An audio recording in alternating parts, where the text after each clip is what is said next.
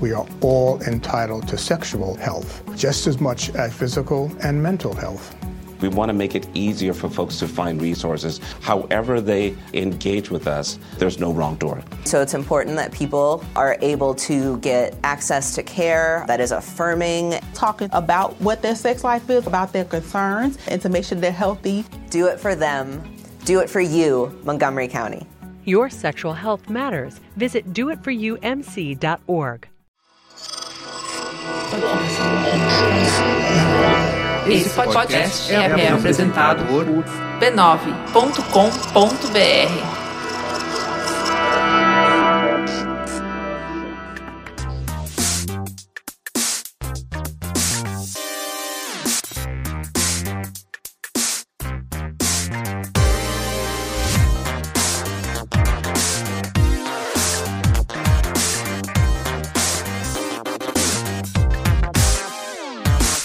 Saudações a todos e bem-vindos a mais uma edição do Mothership, podcast de videogames e outras formas de entretenimento eletrônico do Overloader.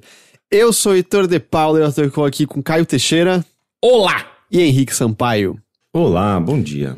Bom dia, como estão vocês nesta linda terça-feira chuvosa?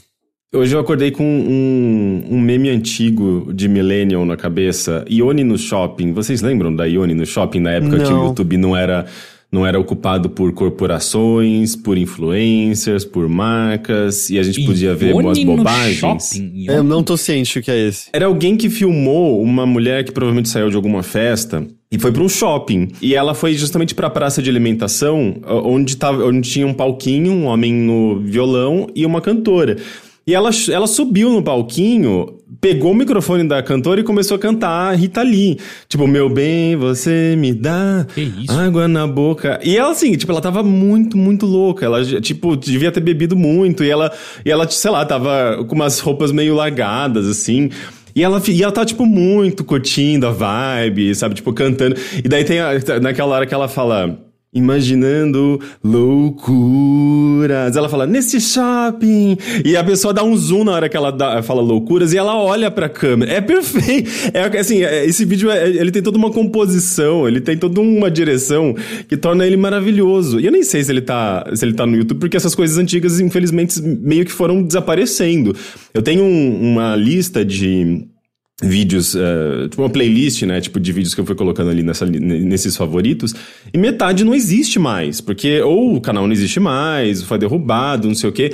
E o YouTube tá virando essa coisa, tipo, capitalista, né? Tudo aquilo que era que subiam, assim, de uma... Tá virando, é extremamente, né? Mas, assim, tudo aquilo que subiam de forma meio espontânea, de forma... Às vezes, até sem autorização, necessariamente, tipo, das marcas que eram citadas, ou de vídeos que estavam trechos de programas que tinham ali no meio. Tudo isso aí já caiu, sabe? Então é meio triste, assim, tipo, você ver que o YouTube virou. Porque ao mesmo tempo tem coisas muito legais, tipo, ele virou uma coisa muito, muito, muito, muito, muito voltada a só o youtuber, né? Tipo, pessoas olhando pra câmera e falando. Essas coisas remixes, essas misturebs, essas coisas meio absurdas e memes muito espontâneos que aconteciam também no passado, isso já não tem mais no YouTube praticamente. Discordo, eu assisto Fail Army com frequência. Quê? O que é isso? Fail Army. É tipo a vídeo... É da onde saem todas as videocacetadas que não vão mais existir no Domingão no Faustão. Tá. Eu assisto Fail Army até hoje, eu me divirto muito. Mas daí, então, tipo, uns vídeos de tipo, sei lá, tipo, de gente caindo, tropeçando, fazendo uma... Maravilhoso, ótimo. O Teixeira ri até hoje com Partola, é impressionante. Não. Me respeita. Eu gosto, tem um perfil no Twitter que faz uma curadoria de vídeos de pancada, essas coisas, só que é um que as pessoas saem bem, assim, normalmente. Esses eu consigo ver. Inclusive tem um nome, eu acho que era tipo... Se arrependeu no mesmo instante, alguma coisa assim. Esses eu... Agora, quando tem pancada séria, assim, gente saindo machucada, eu não gosto. Eu só queria falar, Rick, que... Eu gosto que você começou esse momento de YouTube velho falando, momento millennial Millennium.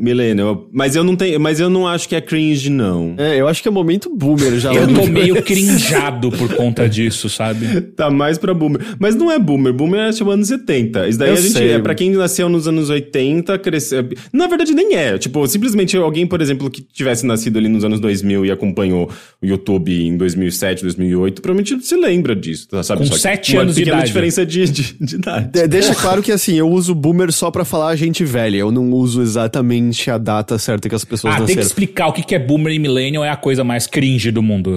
Ah, não, mas Heitor, agora você tem níveis a mais, né? Você tem os Zennials. Então, se você falar boomers, a gente vai pensar que é anos 70 já, né? Só você. Olha, na verdade o pessoal tá falando, não é boomer, eu sou jovem. E pelo contrário, eu não sou jovem não, gente. Tenho 36 anos, não separo o cabelo no meio, sou da época que a gente era feliz, era Lula, Dilma. Sou da época que o YouTube era só tranqueira, não era ocupado por corporações. Sou da época que a gente não brigava na internet. Essa época nunca existiu, Henrique. A gente sempre brigou na internet. A nossa época é muito melhor. Eu fico até preocupado com os Zennials. Olha, cara, você tá sendo irônico. Você tá sendo irônico. Gente, não, mas é sério, gente. Porque você tá sendo estereótipo do que o Gen Z zoa. Isso é exatamente o que a Gen Z zoa. Você é o avatar que fazem essas pessoas virem zoar a gente, Henrique. Sai dessa, cara. Mas locadora era muito melhor que Netflix. Não, eu não tô falando. Blockbuster pagar R$10 no filme, puta, era bom demais. A gente pode entrar nessa discussão, mas assim, se você começar a parar pra não pensar... vamos entrar, não! Se você for pensar como a gente consome coisas atualmente, né, tipo, tudo é muito maximizado, tudo é muito rápido, tudo é muita informação, uma sobrecarga de muita coisa. E ao mesmo tempo, a situação política que a gente vive, como redes sociais são uma coisa que tendem a nos causar depressão, assim, ainda que tenha coisas muito legais, sabe? A gente possa se organizar para manifestações, por exemplo. Enfim, assim, mas é um período meio nebuloso para muitas coisas, sabe? Tipo, eu acho... E ainda mais pandemia. Eu acho que a gente vai ver o impacto disso ainda nas novas gerações que estão crescendo, estão se formando dentro desse ambiente bastante complicado que a gente tá vivendo, sabe? Então, eu acho que tem algo sério, assim, tipo, eu entendo a brincadeira de vocês, mas eu acho que tem algo que a gente ainda vai entender melhor futuramente, sabe? Não, mas espera. Eu e Teixeira não estamos tentando argumentar que as coisas estão boas agora. Nenhum de nós dois está querendo dizer que... Não, Henrique, olha que momento maravilhoso. A gente trancado 1 ano em casa. Pessoas que não socializam há 1 ano e meio. Não é isso que a gente tá dizendo. É que essa afirmação de, não, era muito melhor antes, no meu tempo que era bom, hein? Eu não tô falando que era muito boomer, melhor. Eu tô falando que algumas situações, especialmente quando a gente considera... anos 2000, começo dos anos 2000, você não tinha o que a gente tá tendo hoje, sabe? Em termos... era simplesmente diferente. Isso, a gente só teve um ataque terrorista que derrubou as Torres Gêmeas lá, a gente já tinha guerras que eram basicamente eternas, a gente já tinha basicamente o neoliberalismo dominando todo mundo ocidental e muito do oriental também. Você não podia casar nos anos 2000, era muito melhor, verdade, não era? Nossa, era muito melhor. Você literalmente não podia casar, não era uma época bem mais legal. Eu tinha que andar tipo, na Paulista dentro do armário, basicamente, né? Então, não era muito melhor 20 anos atrás, né? Bem mais legal. Era muito mais caro acessar a cultura, né? Você tinha que pagar por tudo. Mas era bom, melhor. Pelo menos, que a gente podia ir pra Miami sem ter esses pobretão entrando no avião, sabe? Não dava pra assistir filme à vontade, baixar livro à vontade. Nessa época, as coisas a classe média já estava sendo bastante ocupada pela classe que veio antes, justamente porque as pessoas tiveram mais acesso a consumo em geral, né? Quando a gente pensa em Era Lula, é bastante baseado em consumo, né? Sim, mas você está chegando à conclusão que, né, coisas mudam e tinham algumas coisas que melhoraram, mas algumas coisas que eram piores. E outras pioraram muito. Exato, então, tipo, não tem como você olhar e falar, era muito melhor naquela época. É muito coisa de velho olhar pro passado nostálgico. Próximo passo é começar a falar que você gosta muito de Led Zeppelin. Nossa, que saudade. Assim, eu acho que desde o golpe as coisas pioraram bastante, tá? Eu só quero... Essa é minha opinião. Em geral, assim, sabe? Tipo, economicamente. E isso também pode estar muito relacionado a coisas muito pessoais, né? A gente tem percepções muito pessoais. Mas quando a gente pensa no país como um todo, claro, coisas... Não tem muitas coisas que tipo, projetos de leis muito benéficos que passaram desde o Temer. As coisas, em geral, pro Brasil, não é muito melhor, não. Tipo, passou a boiada e tá passando a boiada, né? Rick, se você pensar criticamente sobre a coisa, nunca foi bom. Nunca não é foi assim, bom. Gente, mas isso daí também é generalizar 100%, sim, né? Não é assim que funciona. Sim, nunca foi bom. Nunca. Você pode falar que foi bom pra você em algum momento, mas pro Brasil e pro mundo de maneira geral, nunca foi bom. Ah, mas daí a gente vai entrar em política. Eu acho que a gente pode passar. Não, mas você tá falando de política agora, caralho. Não, mas eu vai entrar pontualmente em política. Não, mas é que nunca foi bom. Algum grupo tá sempre se fudendo. Pode ser que o seu grupo, em algum momento, e o seu grupo pode ser sua família, não tá se fudendo, mas nunca foi bom. Na era Lula, ricos se enriqueceram, mas pobres também enriqueceram. Na era Temer em diante, ricos enriqueceram e pobres empobreceram. Não, de novo, você não vai ver aí o Teixeira defendendo nada do que aconteceu desde o golpe, não. É só que, tipo, eu sei lá, eu tomaria muito cuidado de dizer que as coisas só pioraram de lá pra cá e que era melhor naquela época. Gente, pelo amor de Deus, Temer e Bolsonaro não tem como ter melhorado. Rick, eu acho que você tá olhando de maneira muito concreta um ponto específico. Sim, em termos econômicos e em muitos aspectos sociais, a era de governo que nós tivemos lá nos anos 2000 foi superior à que temos agora. Sim, para de olhar só pra isso. Porque você tá olhando de uma maneira muito geral, no meu tempo era melhor. Se você pegar a totalidade do que era, tipo, a vida de pessoas em vários contextos diferentes, sempre tinha muita coisa ruim já acontecendo. É muito míope você olhar como uma coisa era melhor e agora é pior. Eu entendo essa perspectiva, mas eu não tô falando de maneira geral. Tô falando de Brasil e contexto social e econômico. Exatamente o que você tá mencionando. É que você em nenhum momento apontou que era isso que você tava falando. Eu tô falando de Temer, Lula, Dilma, tipo, 2 horas. Não, tá. Se você tava pensando só nesse contexto, pra mim não tinha ficado claro. Pra mim você tava falando de maneira geral de tudo até agora. Senhoras e senhores, três comunicadores conversando, é isso que dá, ó. Olha mas só. O YouTube era melhor. O YouTube sim era melhor. Porra, a gente podia subir coisa copyright infringement sem derrubar, sem ter um vídeo tirado do ar. O Sapsoco manda a CPI do Overloader. Vou pedir vista, hein? Rick, eu vou dizer. Dessa vez foi você deu errado, você que não se comunicou bem. Era só dizendo isso. Dessa vez... Olha, eu sou cringe mesmo, não tô nem aí. Eu divido o cabelo no lado, não vou dividir no meio. Porque daí eu não quero parecer o Leonardo DiCaprio nos anos 90. Eu e Teixeira, a gente tá em que âmbito? Eu nunca dividi o cabelo. Eu raramente tenho cabelo. Você não é nada. Você não pode ser nem millennial e nem zennial. Não, eu gosto de não ser nada, sinceramente. Eu gosto dessa ideia.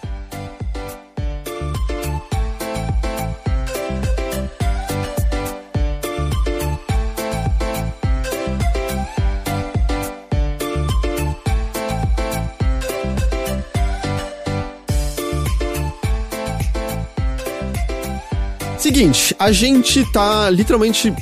Vocês têm noção que faz uma semana do último dia de transmissões D3? Na minha cabeça parece que já faz 2 meses agora.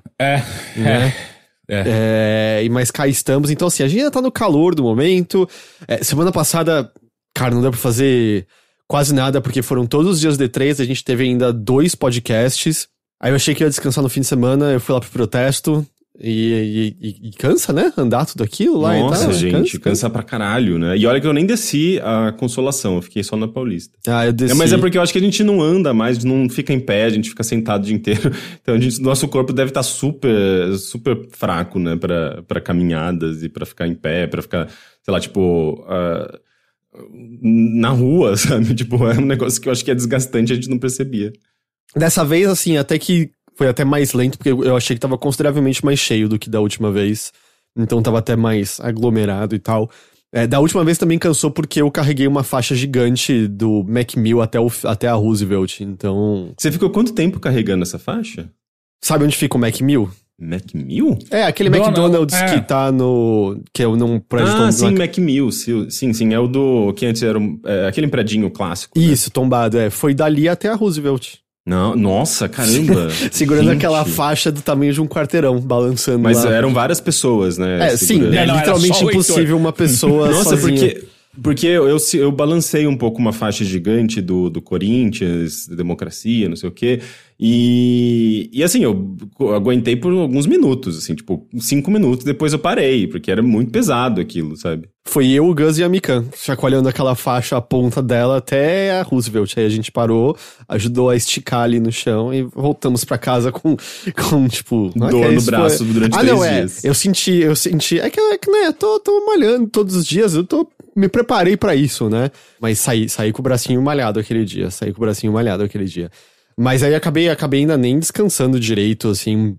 Ainda preciso de mais uns dias pra poder descansar e parar pra olhar com calma algumas coisas de E3. Eu imagino que vocês estejam mais ou menos na mesma situação, né?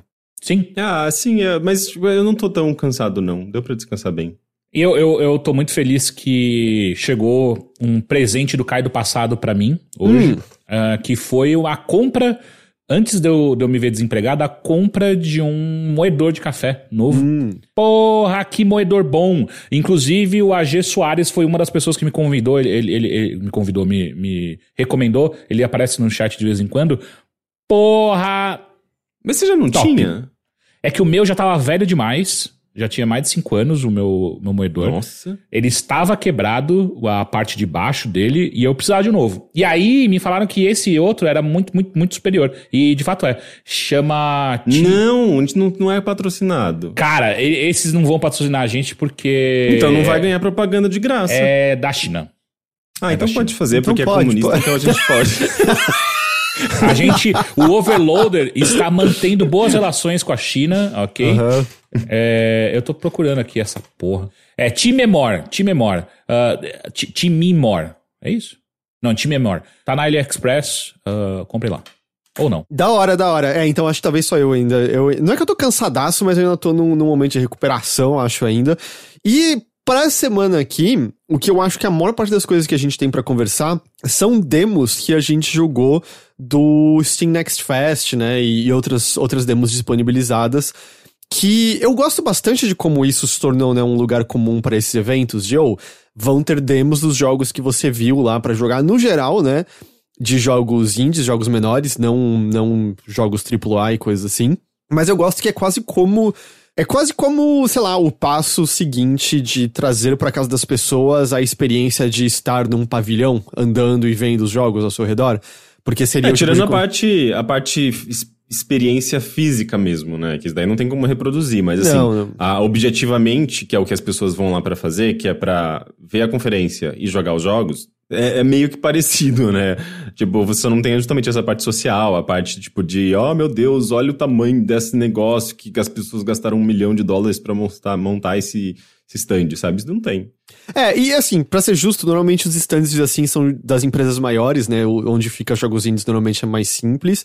Mas o que também não tem é você não poder conversar com o desenvolvedor, né? Que tá ali demonstrando o jogo e coisas assim.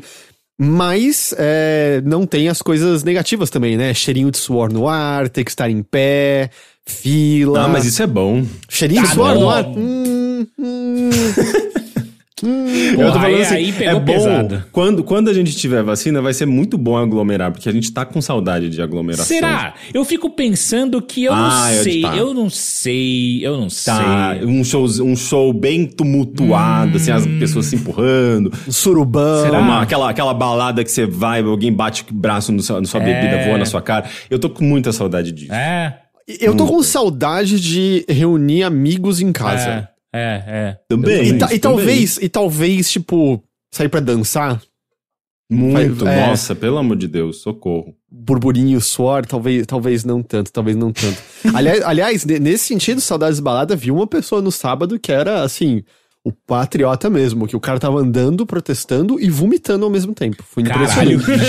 Ele não parou de andar pra vomitar nenhum segundo, assim, ele andava, se dobrava, e ele a glote dele lá, né, nem fazia esforço, assim, era quase como abrir uma torneira, ele só e ele continuava andando. Isso era ressaca, será? Eu não tenho ideia, eu fui pra longe imediatamente.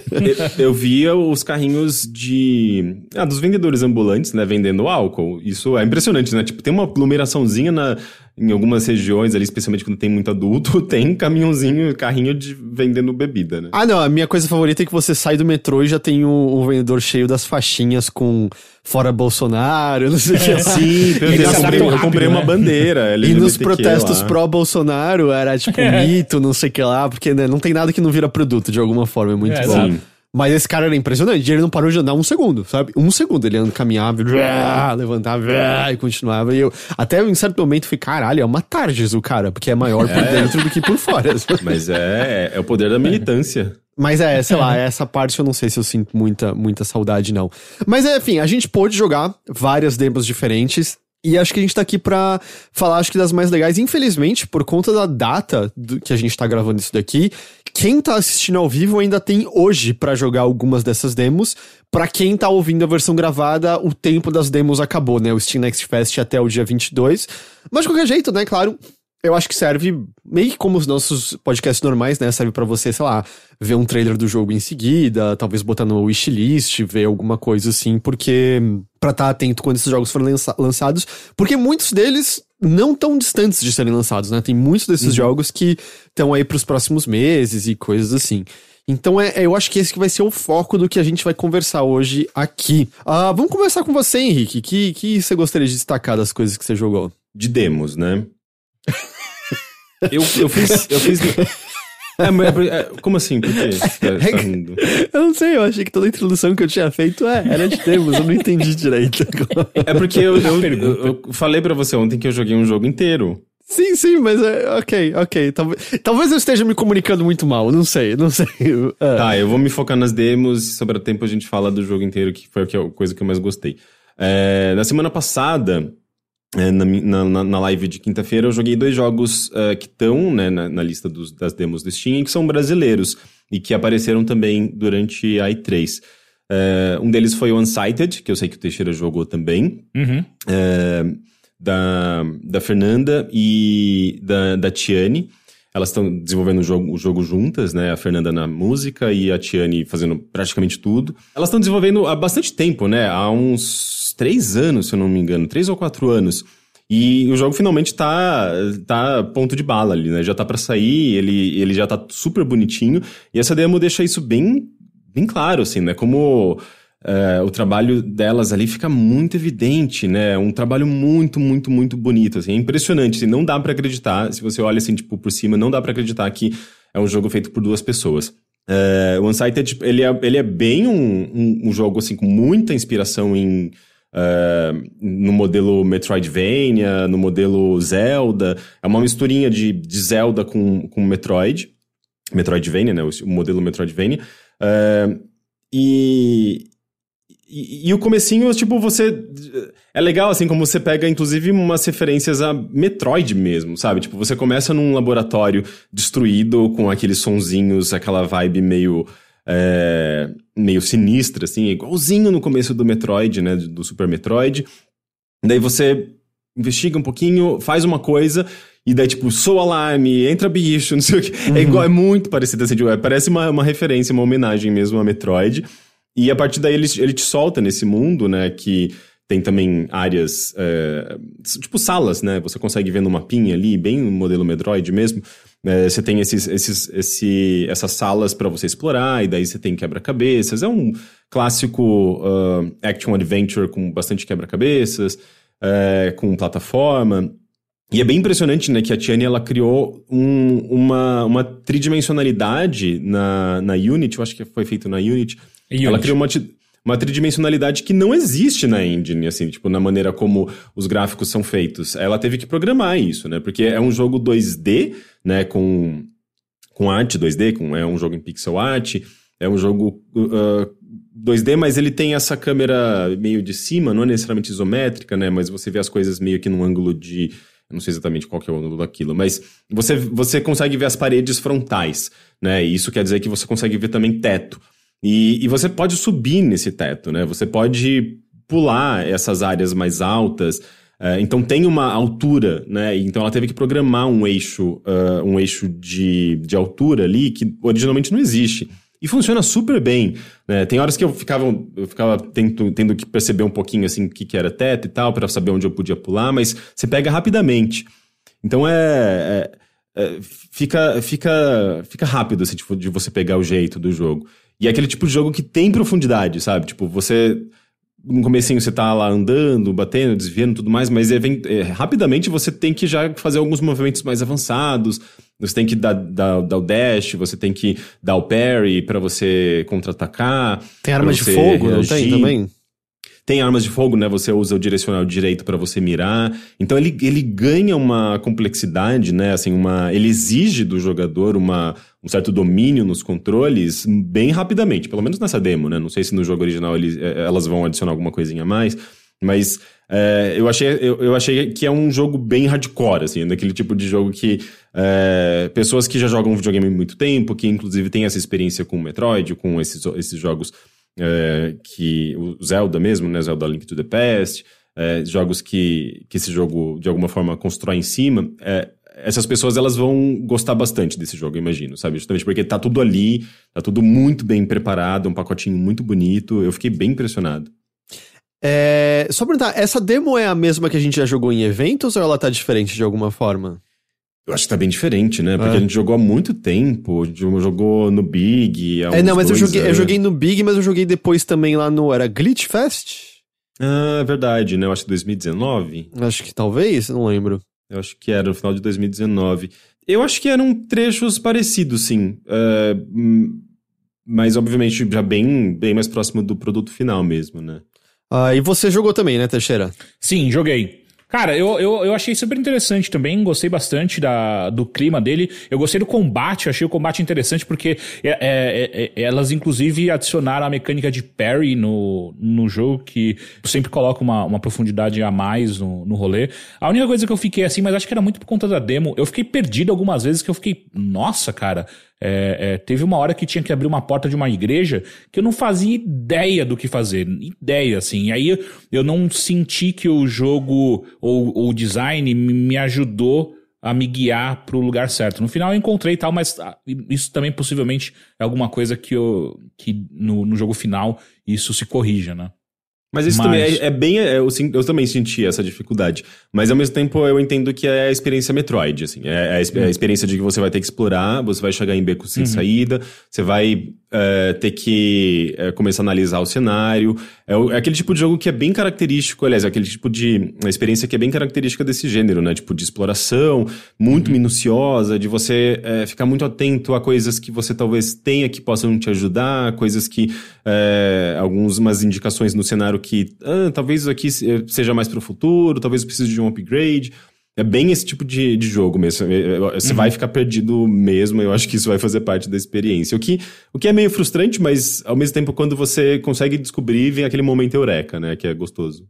Uma coisa que eu lembro de conversar com a Tiane era que, pelo menos a última vez que eu conversei com ela, o jogo ia ter uma estrutura de que você tinha, sei lá, 3 horas pra fazer tudo, e aí meio que a ideia é jogar várias vezes e ver coisas diferentes nesse mesmo período, e dá pra você... Você pode usar o tempo pra você dar uma sobrevida a NPCs, né? Você tira o tempo coisa seu assim, pra salvar NPCs. Isso não tá na demo. Isso não tá na demo, né? Não.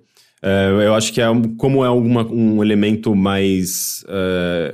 É um elemento grande, um componente grande do jogo, mas ao mesmo tempo é uma coisa que envolve tempo, né? Envolve justamente talvez já um pouco de história, e a demo tá introduzindo algumas coisas, né? Ela se foca ali mais nos controles, nos movimentos iniciais. Eu acho que essas coisas um pouco mais avançadas vão aparecer no jogo completo. Mas até onde você sabe, esse é o plano ainda, o jogo ter essas mecânicas. Sim, porque elas sempre falaram disso, né? Eu acho que elas não teriam eliminado esse componente.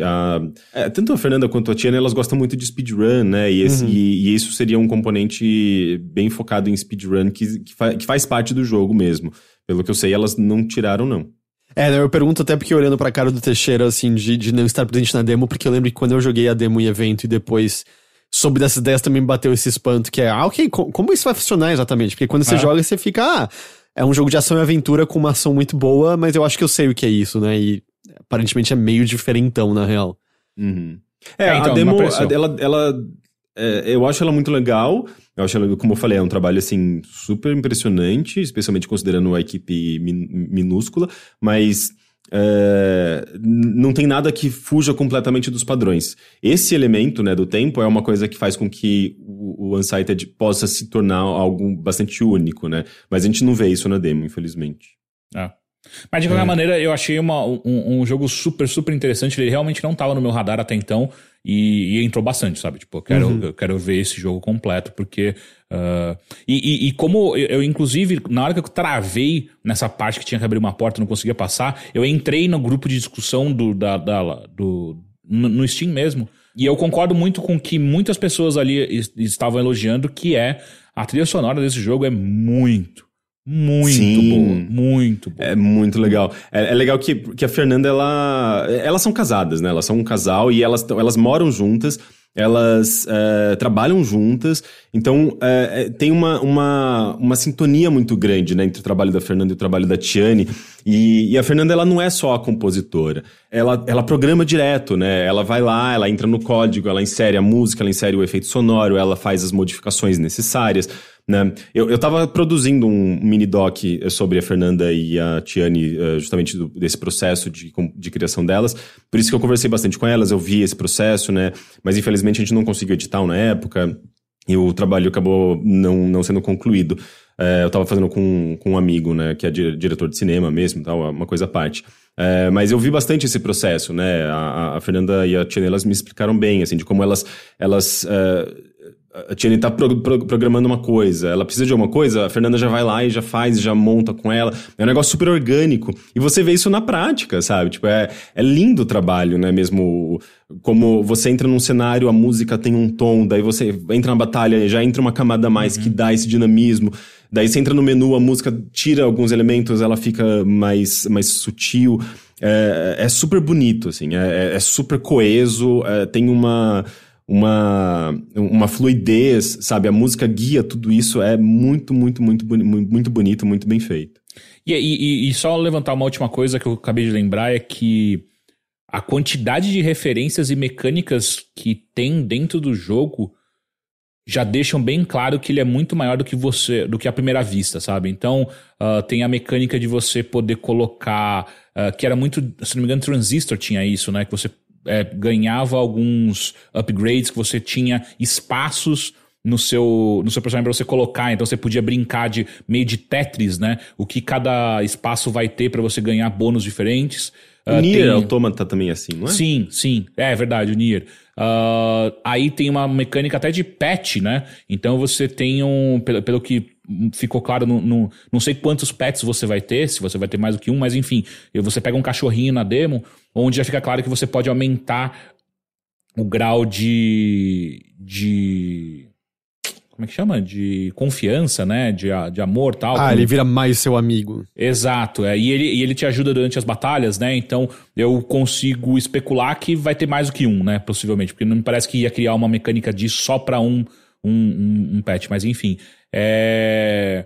Você tem mecânica de você criar coisas, né? De crafting. Você tem mecânica de você... Aliás, você muda as suas armas, né? Então, cara, é muita coisa que vai muito além do que só não só, né? Mas só do que o que a gente tá acostumado a média desse tipo de jogo, né? Então me deixa muito, muito animado. E aí tem essa mecânica, inclusive, de tempo, que eu nem sabia que ela tava por aí. Que, cara, pra quem gosta desse gênero de jogo, é um prato cheiaço, me parece, sabe? Então eu tô bem, bem ansioso pelo jogo, sim. Quando ele tá com data de lançamento, ou janela de lançamento? Tá 2021 ainda. 2021. Bom, se ficar nesse ano mesmo, não tem mais tantos meses assim, né? Então... Elas estão sendo distribuídas pela Humble, é isso?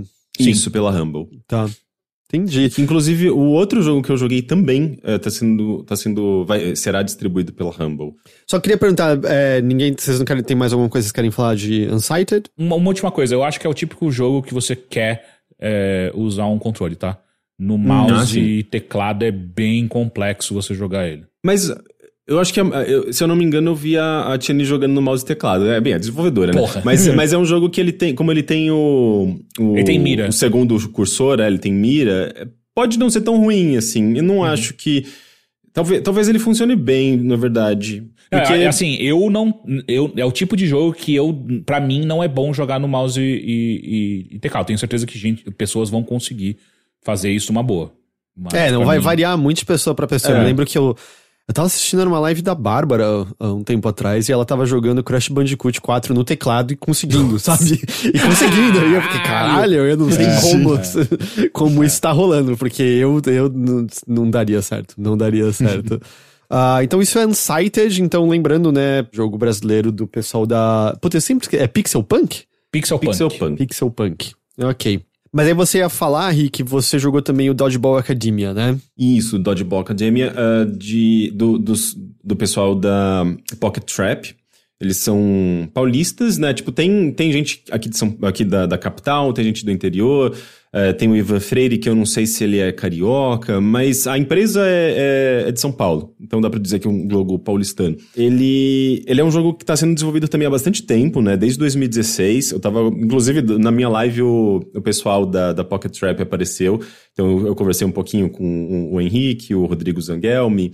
Acho que teve o compositor também apareceu ali, então deu pra conversar um pouquinho. Mas eles estão desenvolvendo desde 2016, basicamente, né? Tipo, antes mesmo deles lançarem o Ninjin, que é o primeiro jogo deles, que tem um desenho na Cartoon Network. E o jogo, inclusive, já tinha aparecido antes publicamente no Big 2018 ou 2019, não me lembro. Mas estava em formato muito protótipo, né, e tal. E agora o jogo já tá bem amarradinho, ele tá também próximo ao lançamento, também tem previsão de 2021, e também pela Humble Games, né, pela mesma distribuidora do Unsighted. E, cara, eu fiquei tão apaixonado por esse jogo. Ele é tão lindinho, ele é tão charmoso, ele é tão original. Ele é muito baseado em Pokémon, assim, não o modelo de monstrinhos, não tem essas coisas, você não tem pet, essas coisas. Mas a estrutura do jogo é muito parecida com Pokémon. Você é um garotinho que é aluno de uma escola de queimada. Então, assim como no universo de Pokémon, em que tudo gira em torno de Pokémon, nesse mundo tudo gira em torno de queimada. Uhum. Então, você tem toda uma backstory, assim, sobre a queimada, a importância da queimada para esse universo, e todo mundo tá o salvador do universo que jogou tão forte a bola de queimada que ela gira perpetuamente numa parede, né? E só o escolhido vai poder tirar a bola de queimada da parede, coisas assim. Coisa nesse nível. E daí na demo você tem algumas historinhas, né? A historinha principal envolve um admirador ou admiradora secreta, daí você tá tentando descobrir. E o jogo tem uma linguagem muito engraçada. Ele é muito Gumball. Gumball acho que é uma referência muito boa, porque inclusive o Rogério, o Rodrigo Zangelmi... Skylab? Oi? O Rogério Skylab? Pensei nele. O Rodrigo Zangelmi, ele é muito fã de Gumball, né? Um dos artistas do jogo. Ele tem bastante inspiração em Gumball. E então, esse humor de Gumball é muito, muito, muito presente. Assim, tipo, o exagero, a coisa do... É bem aquela linguagem meio de criança na puberdade, que é bem o que representa também os personagens ali. Eu acho que são bem crianças pré-adolescentes. Então, tem uma coisa meio exagerada, tem uma coisa até meio politicamente incorreto de alguma forma, sabe? Tipo, onde você sentiu isso? Sua baranga, sabe? Tipo, tá. Tem uma coisa meio desse tipo. Assim, é que eu joguei em inglês e não vi nenhum termo desse. Não, você tem que jogar em português, cara. Os termos são muito bons, assim, é muito bem...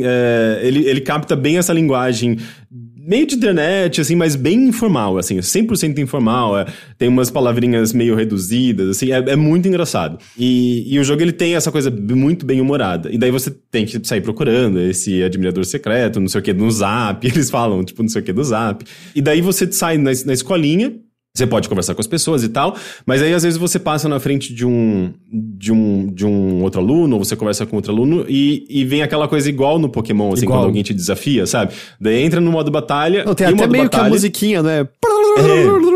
É muito parecido, assim, a mesma estrutura. E daí no modo batalha é uma partida de queimada, em que cada integrante, né, da sua equipe tem suas próprias habilidades, tem seu próprio tipo de movimento, tem seus próprios especiais... E é muito gostoso de jogar, assim. Eles realmente fizeram nem dá pra chamar de minigame, assim. É um componente de jogo... É um sistema de batalha muito bem desenvolvido e muito bom. Muito, muito, muito bom.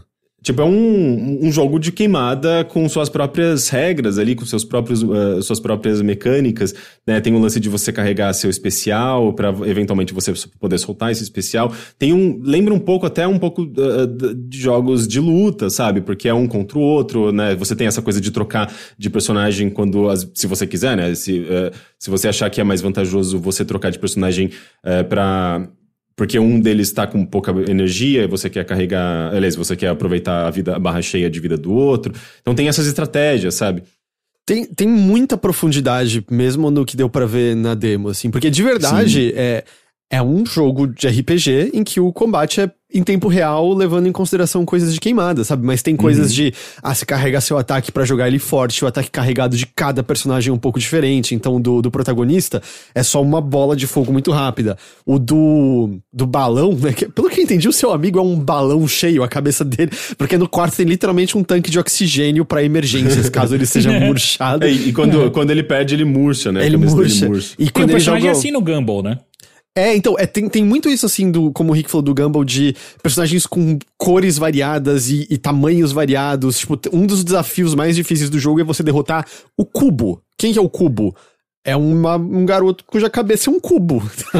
É isso, a cabeça dele é um cubo. Você tem um professor que é um leão. Por quê?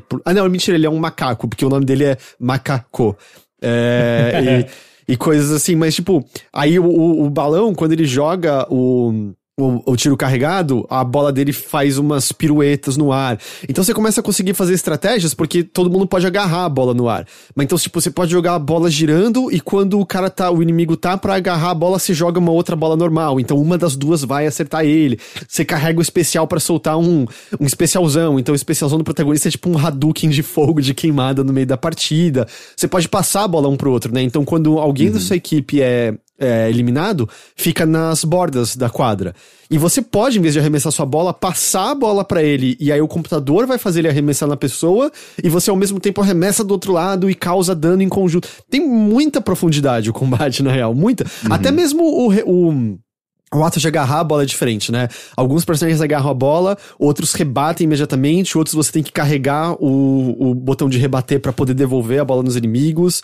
Tem muita variedade nisso. Sim, é bem gostoso de jogar mesmo. Ele não, e desafiador, né? Sim, muito desafiador. Teve umas partidas de queimada ali que eu perdia direto. E daí entra também esse componente de RPG, né? Porque conforme você vai evoluindo, você sobe de nível, você aprende novas habilidades, os personagens ficam mais resistentes, mais fortes. Então isso vai complementar, né, com esse modo de disputa ali entre os personagens. E além disso, tem todo esse universo, né, muito baseado em ambiente escolar. E é curioso, né, que é um jogo que ele tem muita inspiração, como eu falei, tem Gumball, mas você tem também ali todo um elemento muito forte de desenho japonês, né, de anime, mas, né, tipo o próprio Pokémon, mas tem uma brasilidade ali, né, se você for na cantina, você vai ver, por exemplo, coxinha, os personagens falam, né, tipo, de risoles, se você pegar a listinha de itens, né, de comestíveis, você tem muitos itens comestíveis, né, que vão te trazer, às vezes, mais HP, mais não sei o quê. São coisas muito brasileiras, tem brigadeiro, por exemplo, então todas essas comidinhas são muito brasileiras. Tem um lance também de que os personagens gostam ou desgostam desses itens, então você só pode dar, por exemplo, brigadeiro para alguém que gosta de brigadeiro ou gosta muito de brigadeiro. Você não consegue dar o brigadeiro para uma pessoa que detesta brigadeiro. Você não consegue? Eu tinha entendido que o efeito de cura ia ser menor para quem não gosta. Eu tenho essa dúvida, talvez seja isso, mas eu não tenho certeza absoluta. Apesar que o balão disse que ele é alérgico a abacaxi, então não sei se dá para dar abacaxi para ele. É a pizza com abacaxi, né? Porque tem um pequeno segmento de história que é meio que isso. Você tem que decidir se você quer... se a pizza vai ter abacaxi ou ketchup. Que são coisas muito controversas. Ambas as coisas são muito controversas. Eu tive que ir pro time abacaxi só pelo quanto eu abomino ketchup na pizza. Eu também. Eu tive que... Eu prefiro comida agridoce do que a pizza a pizza com ketchup. E daí se eu bem entendi, isso acaba virando uma comidinha, né? Se você escolhe pizza com ketchup, vira pizza com ketchup o resto do jogo.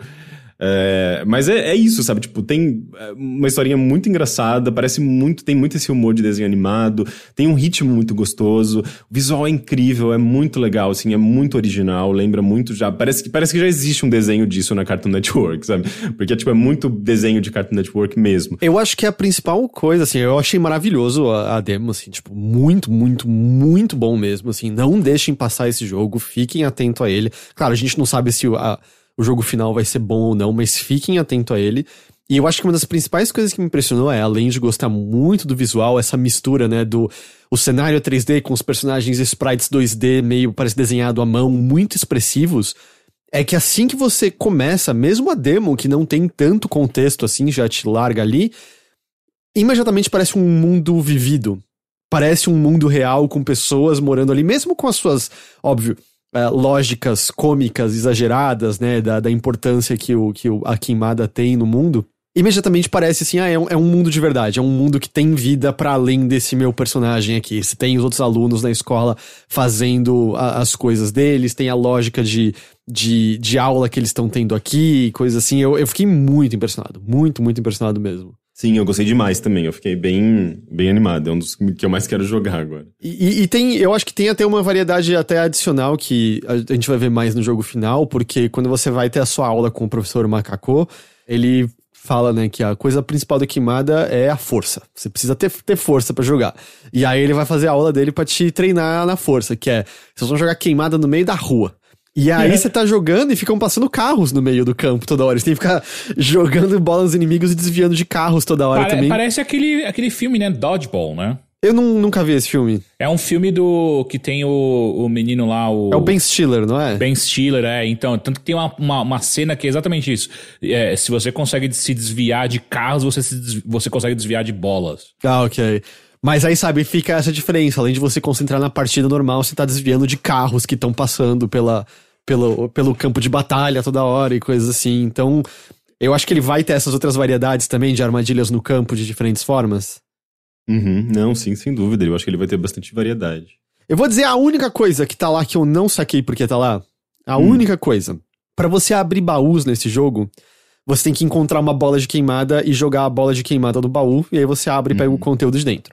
Quando apareceu isso, eu presumi, são pequenos quebra-cabeças, que, por exemplo, tem 2 baús nesse cenário, então é um pequeno quebra-cabeça, eu descobri onde estão as bolas, que são o equivalente a chaves, pra eu arremessar nos baús e abri-los. Presumiu errado, porque as bolas estão em todo lugar. Então, exato, e aí a questão é que você também consegue pegar a bola e levar de um ambiente pro outro. Então, por exemplo, no primeiro lugar que você encontra ali no dormitório, você tem uma sala que tem 2 baús fechados e não tem nenhuma bola ali. Então você tem que sair pela porta do dormitório, pegar uma bola lá fora, voltar pra dentro, arremessa uma, abre, sai de novo, pega outra bola, entra de novo, joga de novo, abre. Eu não sei porque tem essa mecânica de arremessar bola, ela só é meio chatinha e não adiciona nada ao ato de abrir baús. Mas é um abrir baú como no próprio Pokémon, não tem... Provavelmente deve ter alguns que são mais escondidos, né? Eu mesmo encontrei um atrás de uma árvore que o próprio Henrique falou que nem sabia que tava lá.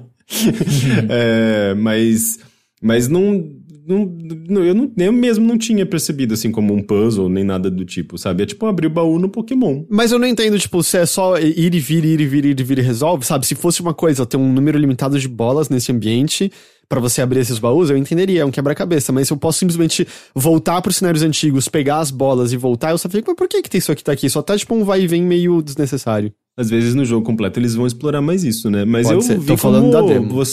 Você poder jogar a bolinha em qualquer... Você pode jogar a bola até nas pessoas. Sim, joguei em todo mundo que eu vi. Então. Caralho, então. Meio que... Eu acho que eventualmente você descobre algumas coisas que você pode fazer com isso, né? Não pode sei. ser. Eu acho que é uma coisa que tá ali só pra gente ver que existe, mas não necessariamente tá desenvolvida na demo. Não saquei essa luz do baú. Só apareceu... Inicialmente parecia uma coisa interessante e depois só meio não entendi por que tava lá. Mas sai muito... Ele sai em breve, não sai? Sim, também tá 2021. Eu não achei exatamente ainda a data específica. Eu sei que ele sai também pra consoles, tá marcado pro Switch, mas eu acho que todos, pelo que eu vi aqui, todos os consoles, né? Xbox, PlayStation, Switch, além da versão de Steam, né? De PC. Mas no próprio site da Humble não diz muita coisa, assim, tipo, não diz especificamente data, nem aparece os consoles, aqui aparece só Steam. Tô achando meio estranho. Eu acho que é porque às vezes vai sair primeiro pro PC? Não sei. Não sei dizer. Eu achava que quando acabou a demo aparecia uma janela de lançamento, mas eu não me lembro agora também. Até porque ele foi anunciado no PC Gaming Show lá, né? Mas ele sai pra console, sim. Isso com certeza. E bom, a demo tava no Steam, né? Então a gente sabe que na Steam ele tá, com certeza. Mas sério, dei uma olhada, assim, porque é muito impressionante. Muito, muito, muito impressionante mesmo, assim. Eu imediatamente, sabe, já saí, ok, eu quero mais isso aqui. Até as falas engraçadas aleatórias de quando tem o combate com os outros alunos no meio, sabe? Bem estilo Pokémon mesmo, de... Sei lá, umas falas tipo, shorts é bom porque te dá mais mobilidade. E aí começa a batalha. O que foi essa frase exatamente aqui? Coisas assim, é muito, muito legal mesmo. Então, Dodgeball Academia. Tem alguma outra coisa que você quer falar, Rick? Não, então isso é Dodgeball Academia. Vamos trocar pro Teixeira um pouco, Teixeira. O que você jogou deles também? Eu não tenho. Eu joguei isso. Eu não consegui parar porque eu estou estudando programação. Então o meu foco foi programação. Aí eu consegui jogar um pouco de Unsighted. E foi isso aí, tá ligado? Eu tô aqui pra escutar e colocar na minha wishlist que eu já tô fazendo, inclusive. Você tá se preparando pra lançar a sua demo ano que vem, é isso? Sim, exatamente. A minha demo vai ser a próxima no... eu acho que dá pra falar com confiança que até o final do ano tem uma demo minha. Teixeira, tem um jogo que eu acho que você vai curtir. Não sei se você curte esses jogos FMV, porém de terror. Porque eu sei que você gosta de terror. Mas tem um jogo chamado Nightbook, que ele tava também na lista das demos. E ele é feito pela Wales Interactive, que é um estúdio inglês que faz bastante jogos em FMV. E ele parece... Eu na verdade, não joguei a demo inteira, porque o meu computador reiniciou na hora. Caralho. E eu, no meio da demo. E eu falei, eu já gostei muito disso. Eu vou querer jogar o jogo final. Mas você é uma tradutora e você trabalha basicamente no computador. E o jogo foi feito durante a pandemia. Então, eles aproveitaram, acho que inclusive para fazer um jogo sem interação direta com os atores, né? Então, é aquele tipo de jogo com visual, basicamente, de um desktop. Mas você nem tem tanta interação, assim, é diferente de um Her Story. Você vê muita coisa, meio que um filme interativo. Você toma algumas decisões, se você vai abrir o e-mail, se você vai responder mensagem, não sei o quê. É isso. Mas ele tem uma coisa muito legal, que é... Você é uma tradutora e aparentemente, pelo que eu entendi da trama, né? Você é jogado ali no meio da trama, mas pelo que eu entendi, você tá traduzindo uma língua meio desconhecida... E tem, tipo, alguns registros, algum artefato, alguma coisa obtido de alguma ilha meio remota. E tem alguma coisa meio demoníaca, ou uma coisa meio bizarra por trás dessa língua que você, tipo, tá sendo justamente consultada para tentar traduzir porque você é uma das poucas no mundo que conseguem fazer esse trabalho. E o seu pai, ele tá numa pira muito louca, assim, tipo... ele tá batendo a cabeça, assim, contra a parede... E as pessoas conversando com você, tipo, até ficam, o que é isso? Ela, não é nada, não. E, tipo, você fica, mano, que tem uma coisa muito séria. E, caralho, tipo, você tem que escolher se você vai prender o seu pai no quarto ou não. E daí, tipo, tem um lance até meio interessante, assim, tipo, de um diálogo entre ciência e tipo, supostamente as teorias conspiratórias do pai, porque ele acha que ele tem algum mal muito grande lá, e você fala, não, isso é uma bobagem, tá na cabeça dele. Então ele tá tocando em alguns temas interessantes, e tem uma vibe muito legal, meio esquisita, e é um jogo que, pelo que eu vi, assim, ele vai virar aqueles terrorzões meio bizarros. Eu acho que vai ser bem legal. Inclusive, eu entrei aqui na página dele e ele tá falando assim, se você gostou de Simulacra, é esse aqui. Eu falei, eu gostei muito de Simulacra. Sério? Nossa, Simulacra é muito legal. E ele tem umas atuações bem boas. A atriz, ela fala francês uma hora, assim, tipo, ela tem bem essa coisa, tipo, de ser tradutora, uma linguista, tal. Parece muito legal. Esse aí tem data de lançamento? Tá, julho de 2021, tá pra sair. Tá logo aí já, aí. E, Teixeira, o povo clama, que linguagem de programação você tá estudando? Eu comecei estudando JavaScript, e aí eu comecei a perceber que, na verdade, eu tava pecando e tava sendo mais difícil porque eu nunca estudei lógica de programação. Aí eu parei um cursinho online mesmo que eu tava fazendo de JavaScript e voltei para pegar um curso de lógica de programação. E aí, nesse curso de lógica de programação, ele mostra obviamente, a lógica de programação em pseudocódigo, e aí eu vou usar bastante Java, Python e C.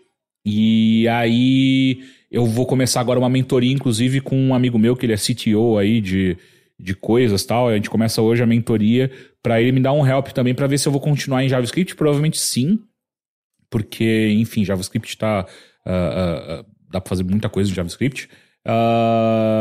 E vamos ver o que vai dar, né? Isso aí, se eu vou tentar ganhar dinheiro com isso, ou se eu só tô tendo mais uma dos meus ataques bizarros de aprender uma coisa que eu nunca mais vou usar.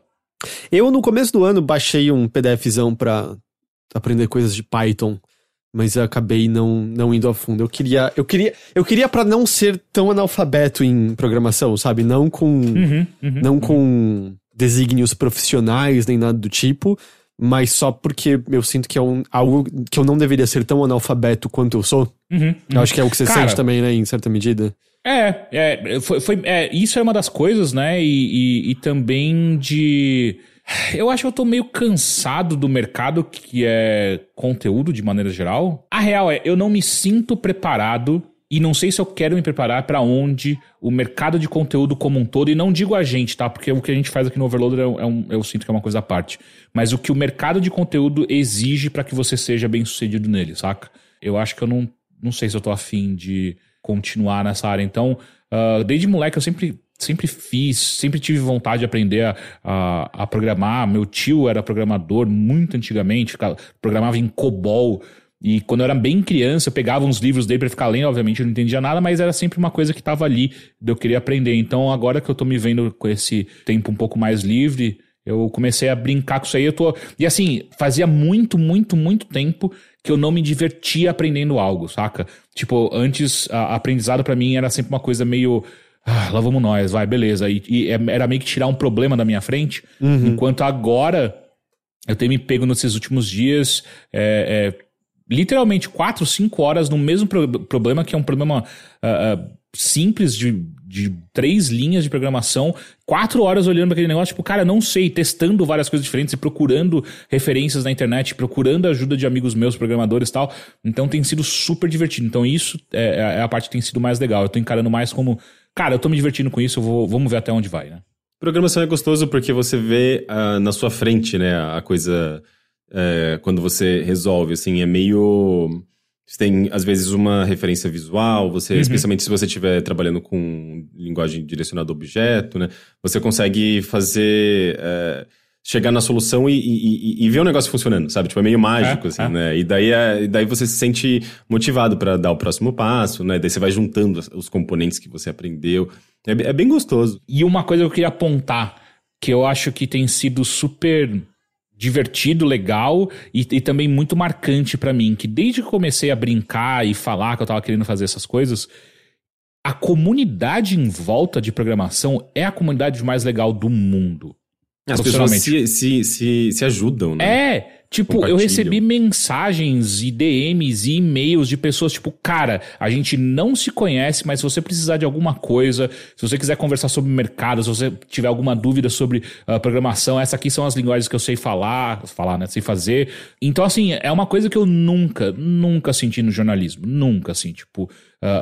desde o momento que eu entrei na faculdade, desde do meu primeiro estágio, isso nunca aconteceu.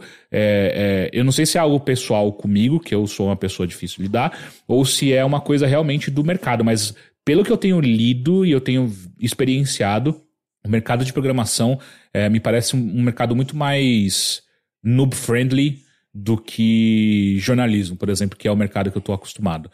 O jornalismo eu sinto que tem uma coisa muito... ego e de... Eu tenho certeza que vai ter também em programação, em qualquer outro mercado, mas enfim, eu sinto que o jornalismo tem uma coisa muito de ego e de batalha. Tipo, você se dá bem no jornalismo, quer dizer que eu tô me dando mal, então eu não vejo as pessoas tentando necessariamente fuder um ao outro, mas eu não vejo essa camaradagem pro craft da coisa, né, tão grande quanto a programação. A camaradagem no jornalismo é mais tipo, puta, eu tô sendo atacado pela direita, saca? Então, tenho essa... entendo e me compadeço do seu sofrimento e tal, mas eu não sinto que na hora do vamos ver, de fazer as coisas, eu acho que jornalismo é uma coisa muito mais... eu gosto, tá? Mas enfim, eu acho que o jornalismo é uma coisa muito mais pessoal e intimista e, enfim, solitária do que programação, me parece. Então esse foi seu fim de semana, foram os seus dias. Sim. Ok. Você tem mais demos, Rick? Demos. Eu joguei ontem rapidinho um chamado Life Slide, que é tipo...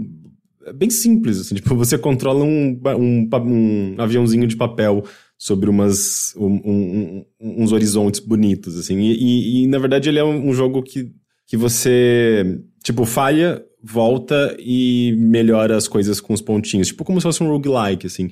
Mas eu achei ele interessante porque ele parece um negócio meio, não sei, assim, um experimento na cabeça de um artista e um negócio, assim, completamente pacífico e gostoso, com uma música bonita, um cenário bonito, ele, assim, bem relaxante, mas com algum grau de dificuldade. Eu achei ele muito simpático, sabe? Um joguinho que realmente me pegou pela simpatia.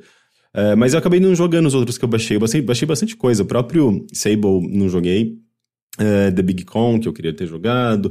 Road 96, Terra New. Foram mais esses mesmo. Entendi. Eu joguei o Norco.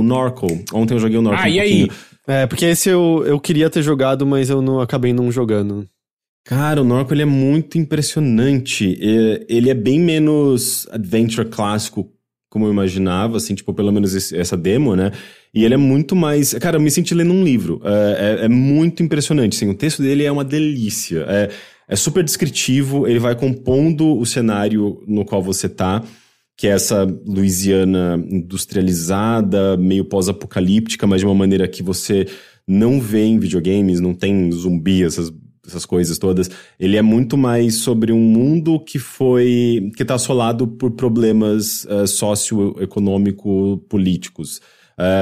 E ele vai descrevendo o que aconteceu com a sua família de maneira muito poética, você vai quase como se estivesse acessando memórias e componentes a partir dos cenários e dos objetos. Tem uma coisa muito parece que baseado, inspirado em Kentucky Route Zero, com uma linguagem, assim, tipo, uma capacidade de escrita muito impressionante. Tem uma vibe, uma atmosfera, os cenários são lindos, os pequenos detalhes. E eu acho que eu vou ficar apaixonado por esse jogo. Eu só tenho um pouco de dificuldade com o inglês dele, porque ele é de aquele nível de inglês que, justamente por ter uma riqueza muito grande com as palavras, ele vai para lugares um pouco difíceis para quem não tem 100% da língua, para quem não é nativo. E eu não tenho certeza se ele vai ser traduzido para o português. Mas é um negócio impressionante, assim. Eu fiquei muito impressionado com todo o trabalho audiovisual, com o texto. Achei muito bonito. Tem uma hora que você liga a TV e aparecem uns fragmentos de imagens, assim, tipo, de coisas bem de televisão, de veículo, manifestação, cenário de indústria, tudo em uma resolução muito baixa, assim. É um vídeo, mas cortando frames. É um negócio muito louco, assim. Tipo, certamente não é uma coisa que você vê com muita frequência em videogames. Eu gostei demais dele.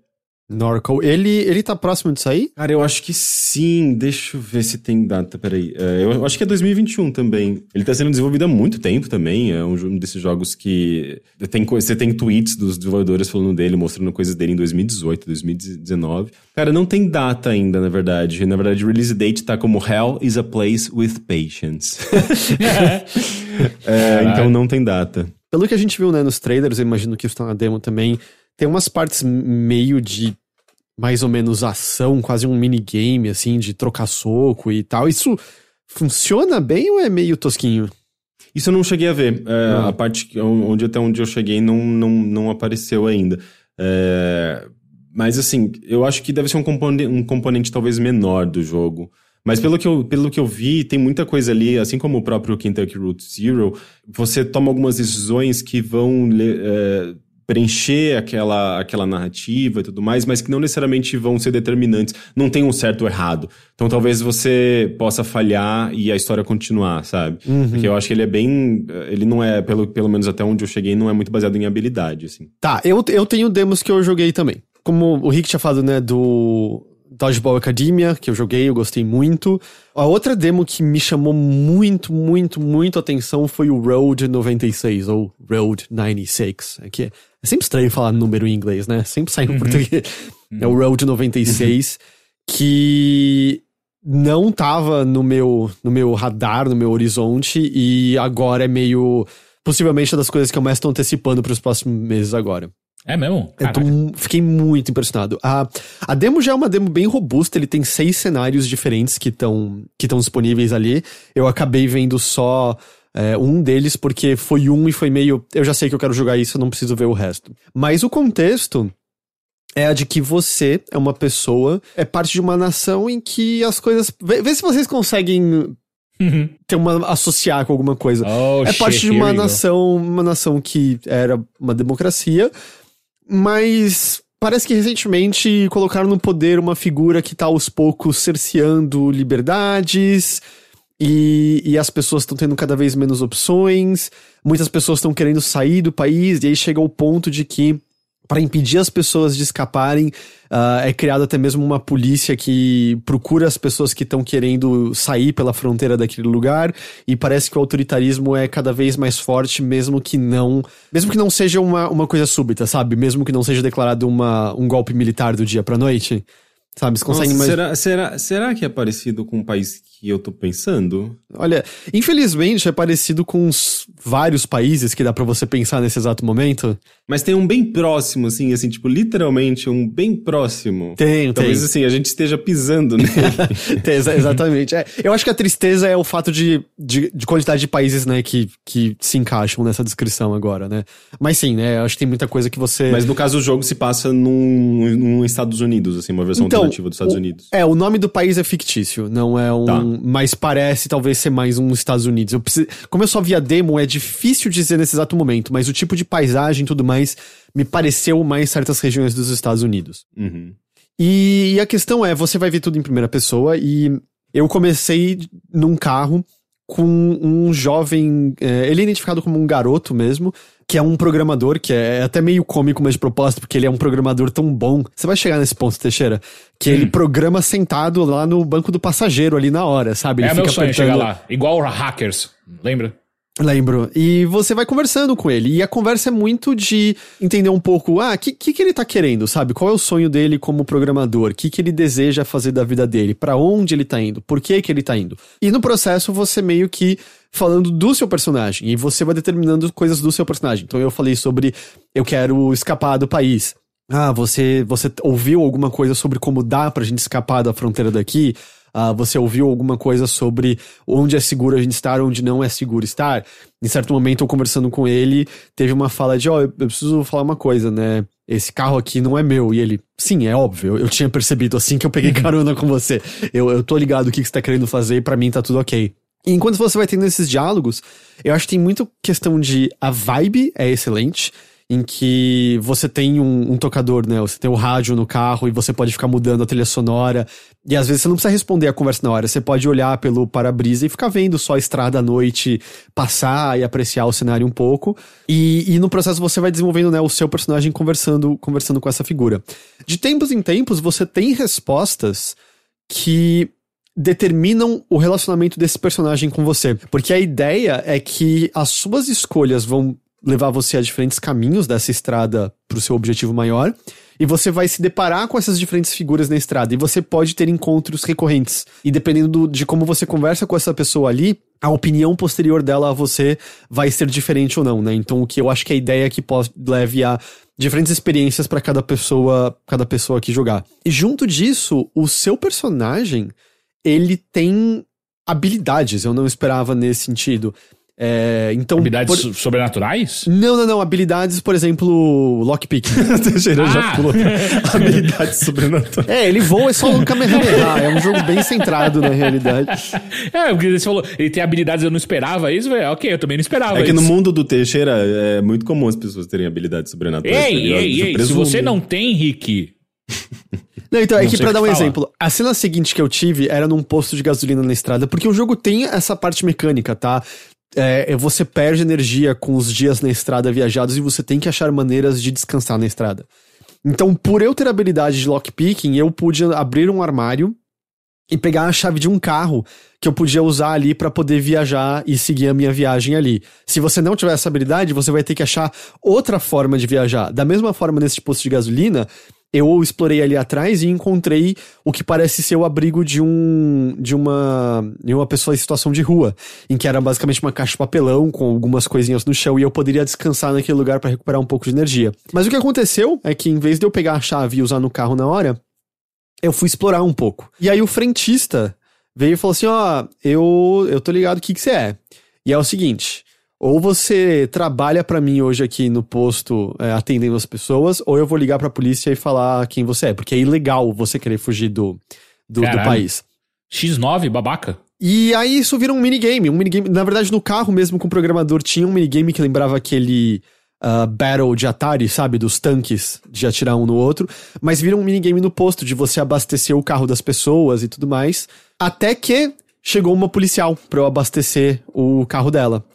E a policial começa a virar, tipo, e você? Eu nunca vi você aqui antes, quem é você? E aí você começa a ter opções de fala. E eu falei, eu tô só trabalhando aqui. Ah, tá só trabalhando aqui? Porque a gente tá bem perto da fronteira. Você tá querendo escapar? Não, tô só trabalhando. E o frentista, ele tá me fazendo uns serviços aí. Só que aí nesse meio tempo chega meio que um camburão de uma polícia que é a polícia especializada em capturar pessoas e levar sabe-se lá pra onde quem tá fugindo. E eles começam a perseguir uma outra pessoa que tá querendo escapar do país. E aí você fica naquele impasse de, tem como eu ajudar essa pessoa? Porque, mano, são 2 policiais armados, gigantescos, e você também no cagaço, porque se eles pegarem você e levarem, você não sabe qual é o destino dessas pessoas, você não tem ideia do que eles vão fazer com você. Afinal de contas, é cada vez uma ditadura maior, é cada vez um cerceamento de liberdades maior.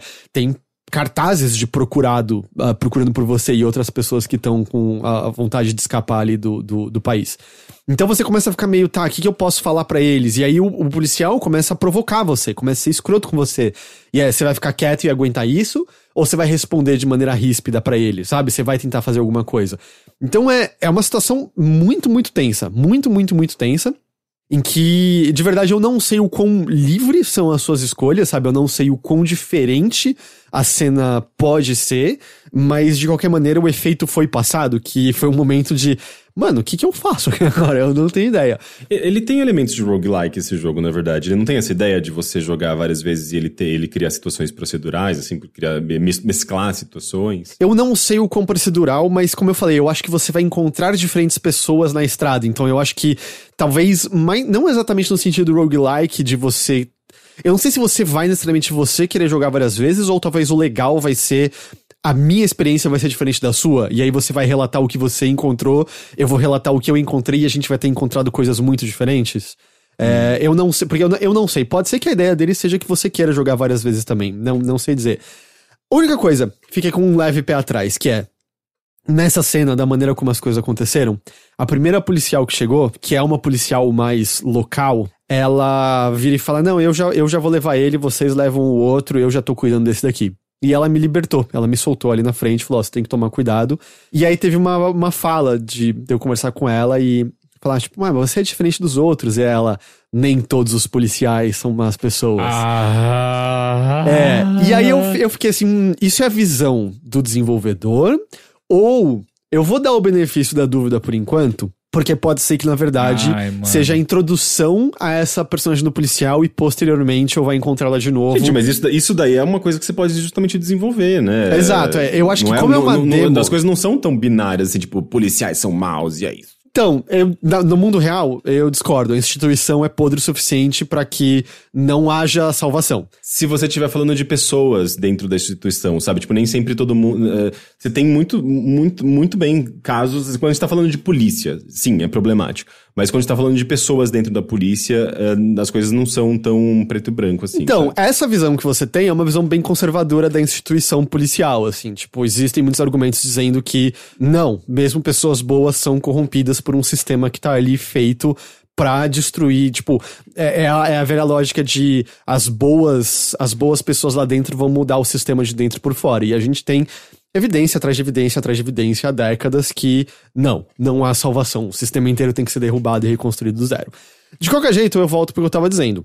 Eu dou o benefício da dúvida porque é uma demo. Pode ser que essa figura da policial retorne mais ali pra frente e seja uma questão de ela muda a perspectiva dela, ou isso é mais desenvolvido, entende? Não sei. Eu vejo essa cena e pra mim é só A-cab, sabe? É só isso.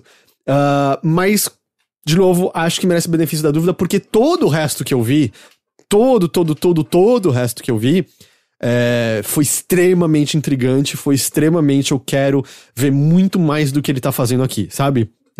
Eu quero muito, muito mais. E quando você acaba a demo, ele mostra um videozinho editado de coisas possíveis que você pode encontrar. E parece, assim, tem uma gama muito grande de figuras que você pode encontrar na estrada.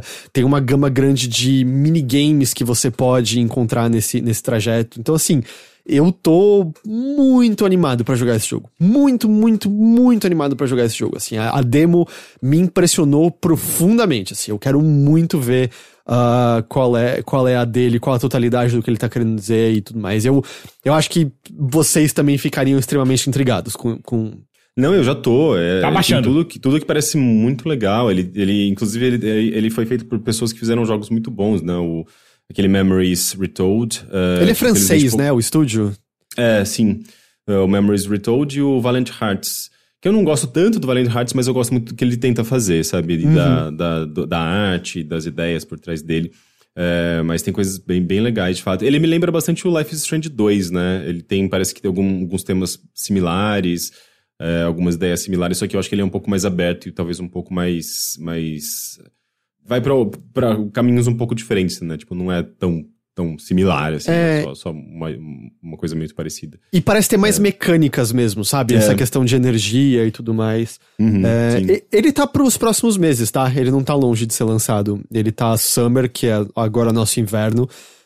Então, se eu não me engano, é pro julho ou agosto no máximo. Tanto que eu acho que eu já até pedi um código, já estavam oferecendo e tal, então... Não tá longe, mas esse é outro que eu digo, fiquem de olho. É interessante, né, como você tem vários jogos, tipo Road Trip, né, Road Movie atualmente, Road Games sendo desenvolvidos, só que eu acho que com interpretações, com abordagens diferentes, né, você tem um ali que tá sendo desenvolvido pelo pessoal da Fulbright, né, do Gone Home, mas eu acho que ali a pegada é muito mais mãe-filha, relação... familiar, relação dessa descoberta de gerações, dessa troca de gerações. Tem uma história centrada na história familiar delas, né? Não é uma coisa peculiar aquelas pessoas. Uma coisa mais intimista, e esse aí já é uma coisa bem mais política, né? Então acho que são abordagens diferentes de uma mesma ideia, que é você entrar num carro e andar por uma estrada ou chegar em algum objetivo, né? Algum lugar. E como você falou, o Life is Strange 2 é bem isso. O cenário é uma parte extremamente importante, né? É um jogo até bem mais de ponderação e lento por conta disso, né? Mostrando os locais pelo qual você tá passando e coisas assim. Mas é curioso, né? Ele também tem essa coisa bem forte, assim. Tipo, no caso, é até interessante que o Life is Strange 2, ele toca na questão de imigração, ele toca na questão de xenofobia, só que é muito louco, né? Que são dois norte-americanos, com ascendência mexicana, querendo voltar pro México. E as pessoas confundem achando que eles são mexicanos tentando entrar no México. E isso gera toda tem toda uma questão bem tensa no jogo, né? Por acharem que eles são imigrantes. Nossa, Life is Strange 2 é muito bom. Toda a questão de pertencimento deles, né? Eles estão no país de origem deles e constantemente o que eles encontram são pessoas que acham que eles não pertencem àquele lugar e curiosamente, ou não curiosamente... Quando eles mais se sentem pertencentes é quando eles estão em meio a outras pessoas que também não sentem pertencerem àquele lugar, né? Meio que uma constante naquela história. O final é meio deprimente. Tô lembrando aqui dos finais que eu fiz. O meu foi extremamente... Não tem nenhum final totalmente feliz aquele. Não tem. Bom, mas eu tenho mais coisas, ok? Ok. Vamos lá. Eu fiquei pensando nesses... No que rolou, né? A gente tava falando de policiais e tal. Eu tenho uma tia que trabalha na polícia e ela sempre foi... Ela tem uma visão mais progressista, ela foi totalmente contra Bolsonaro, né? Na época das eleições e tal. E daí eu tava lembrando agora que eu postei um story das manifestações e ela deu um coraçãozinho. Ela reagiu com um coraçãozinho. Por isso que eu tenho um pouco dessa visão também, tipo, de como... eu entendo a instituição como uma coisa extremamente complicada, problemática, mas tem pessoas que às vezes, obviamente, elas têm uma dificuldade muito grande de ir contra a própria instituição na qual elas estão trabalhando, né? Mas nem todo mundo tem a mesma, sabe? Tipo, corrompido pela mesma ideia, sabe? Eu joguei a demo do They Always Run, que tá bem perto de lançamento também, se eu não tô enganado. Eu também achei bem interessante, bem interessante também, assim. O lance dele você é uma espécie de caçador de recompensas que não tá ali só pela grana, tem algum objetivo maior pelo seu personagem. Mas a característica que define ele é que ele é descrito como um mutante por uns caras que você encontra logo no começo, porque ele tem 3 braços. Ele tem um terceiro braço nas costas.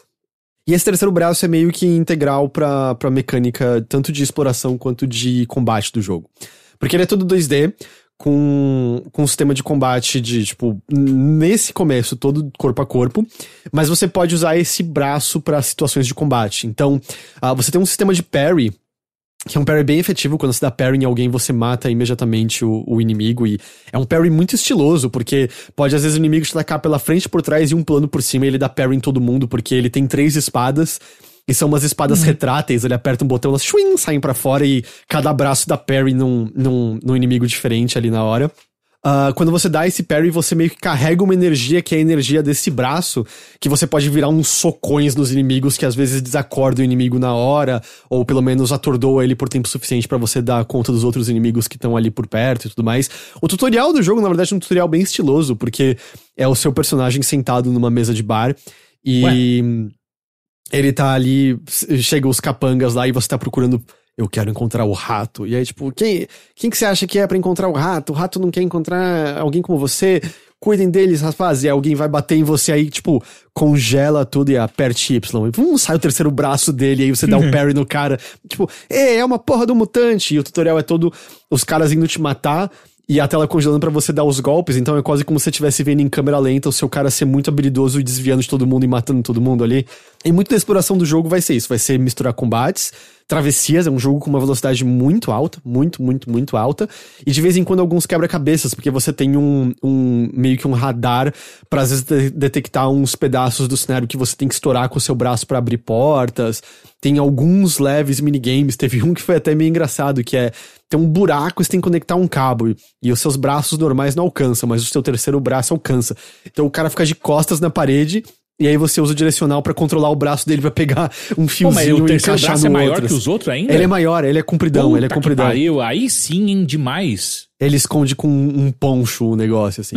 O combate tem essa dinâmica bem boa, assim, na real, que é você ficar alternando entre parries, ataques normais, desviar, carregar o seu braço com o parry e aí dar um socão nos inimigos e tudo mais. E eventualmente você até abre uma nova mecânica que, quando você usa esse radar, você pode detectar inimigos que são criminosos procurados. E quando você encontra um inimigo que é um criminoso procurado, você tem a opção de tentar pegar ele vivo. E pra pegar ele vivo, você tem que derrubar ele com o seu terceiro braço. O que pode ser um pouco mais desafiador, porque você precisa ter as cargas cheias pra poder dar essa porrada. Só que aí, se você pega ele vivo, você consegue teleportar ele pra, sei lá, a polícia, e isso ganha mais dinheiro que você vai poder usar pra comprar mais melhorias pro seu personagem posteriormente. Então é um desafio adicional, mas que permite você ter mais recompensa. E também, dependendo de você levar eles vivos ou não, e isso acontece com o grande cara que você tá procurando, você ganha mais reputação com a polícia ou com a máfia. E isso também desbloqueia mais itens pra você pegar ali no futuro, assim. Então ele tem essas várias coisas dele. Parece que é bem grande, na verdade, depois, porque tem toda uma cidadezinha que você pode explorar, e vendedores e pessoas pra conversar, e que na demo tudo é muito limitado, né? Não tem tanto assim disso.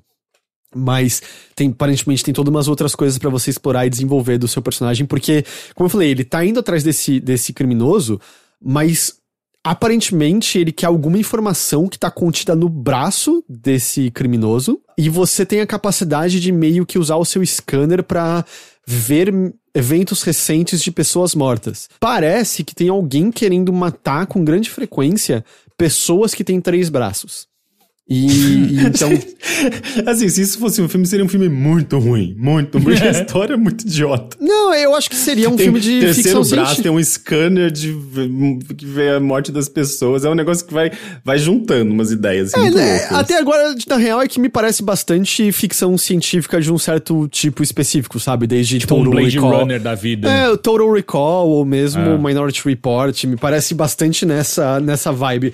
Não é hard sci-fi, né? Mas não acho que destoa tanto do tipo de coisa de ficção científica que a gente conhece, assim, no geral. Como eu falei, ele tem essa coisa específica dele, e aí você passa... Como eu falei, o grosso é combate, tirando esses pequenos quebra-cabeças. Mas tudo é focado em combate corpo a corpo. Tudo é focado em combate corpo a corpo.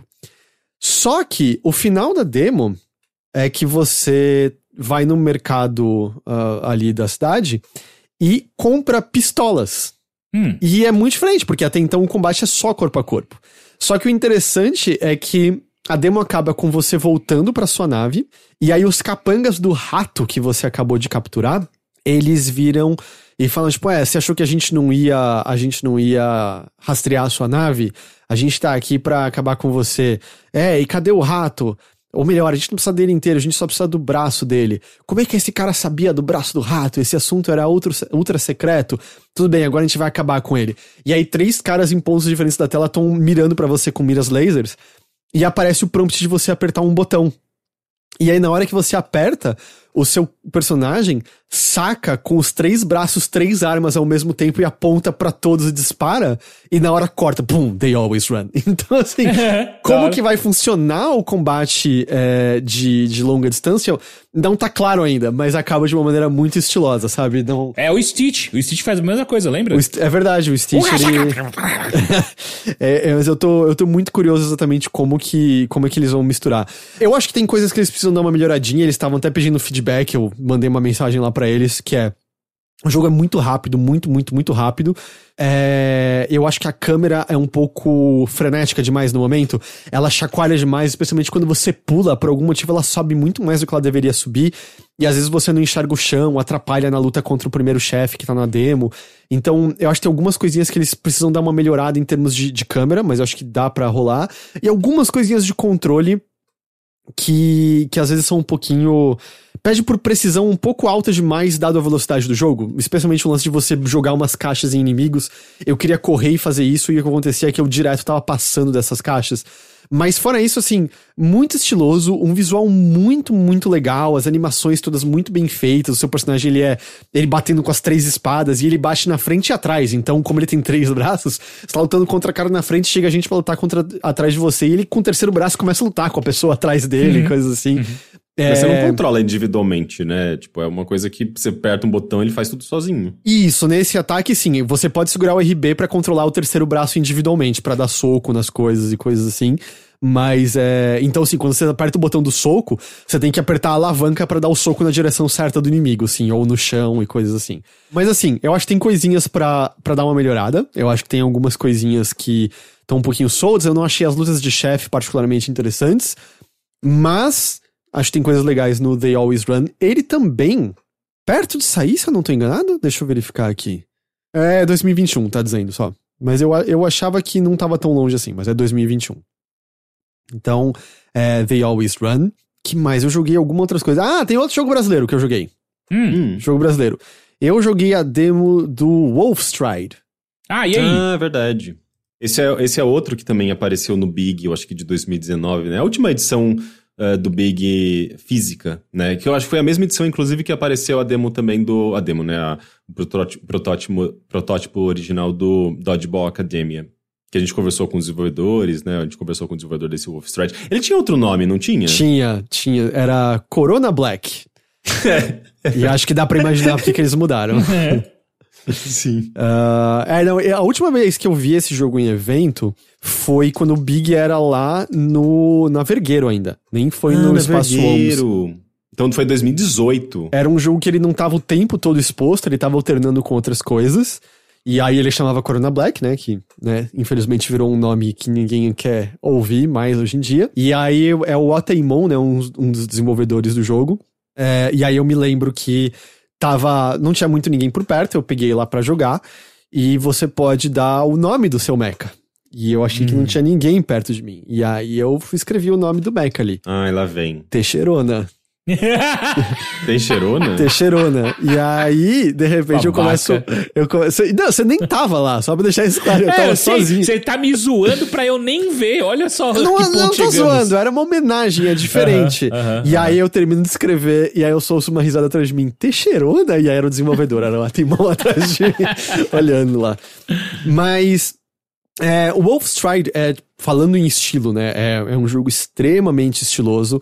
É um jogo todo preto e branco, parece que se eu não me engano, é porque o Ota, ele é daltônico, ele resolveu fazer um jogo preto e branco pra ficar mais tranquilo. Não tem como errar, assim, as cores, né? Mas o lance dele é que ele é um jogo de lutas de mecha, mas para esporte.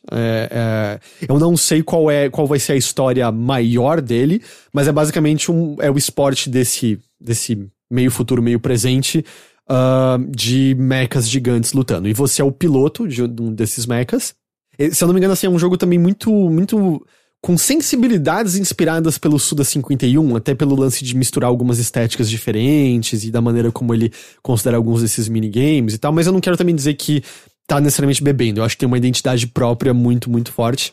E a ação principal dele são essas batalhas de mecha, que são batalhas de estratégia por turno, na real.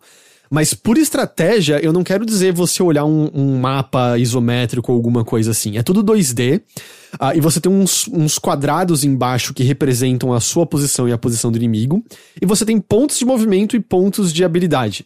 E a ideia do combate é você pensar como melhor utilizar os pontos de movimento e ponto de habilidade para vencer a luta. Então, os pontos de movimento você vai usar para mover o seu personagem nesses quadrados embaixo, e quadrados diferentes vão ter bônus diferentes, então você pode andar e pisar em cima de um quadrado que vai te dar mais 4 de força naquele turno.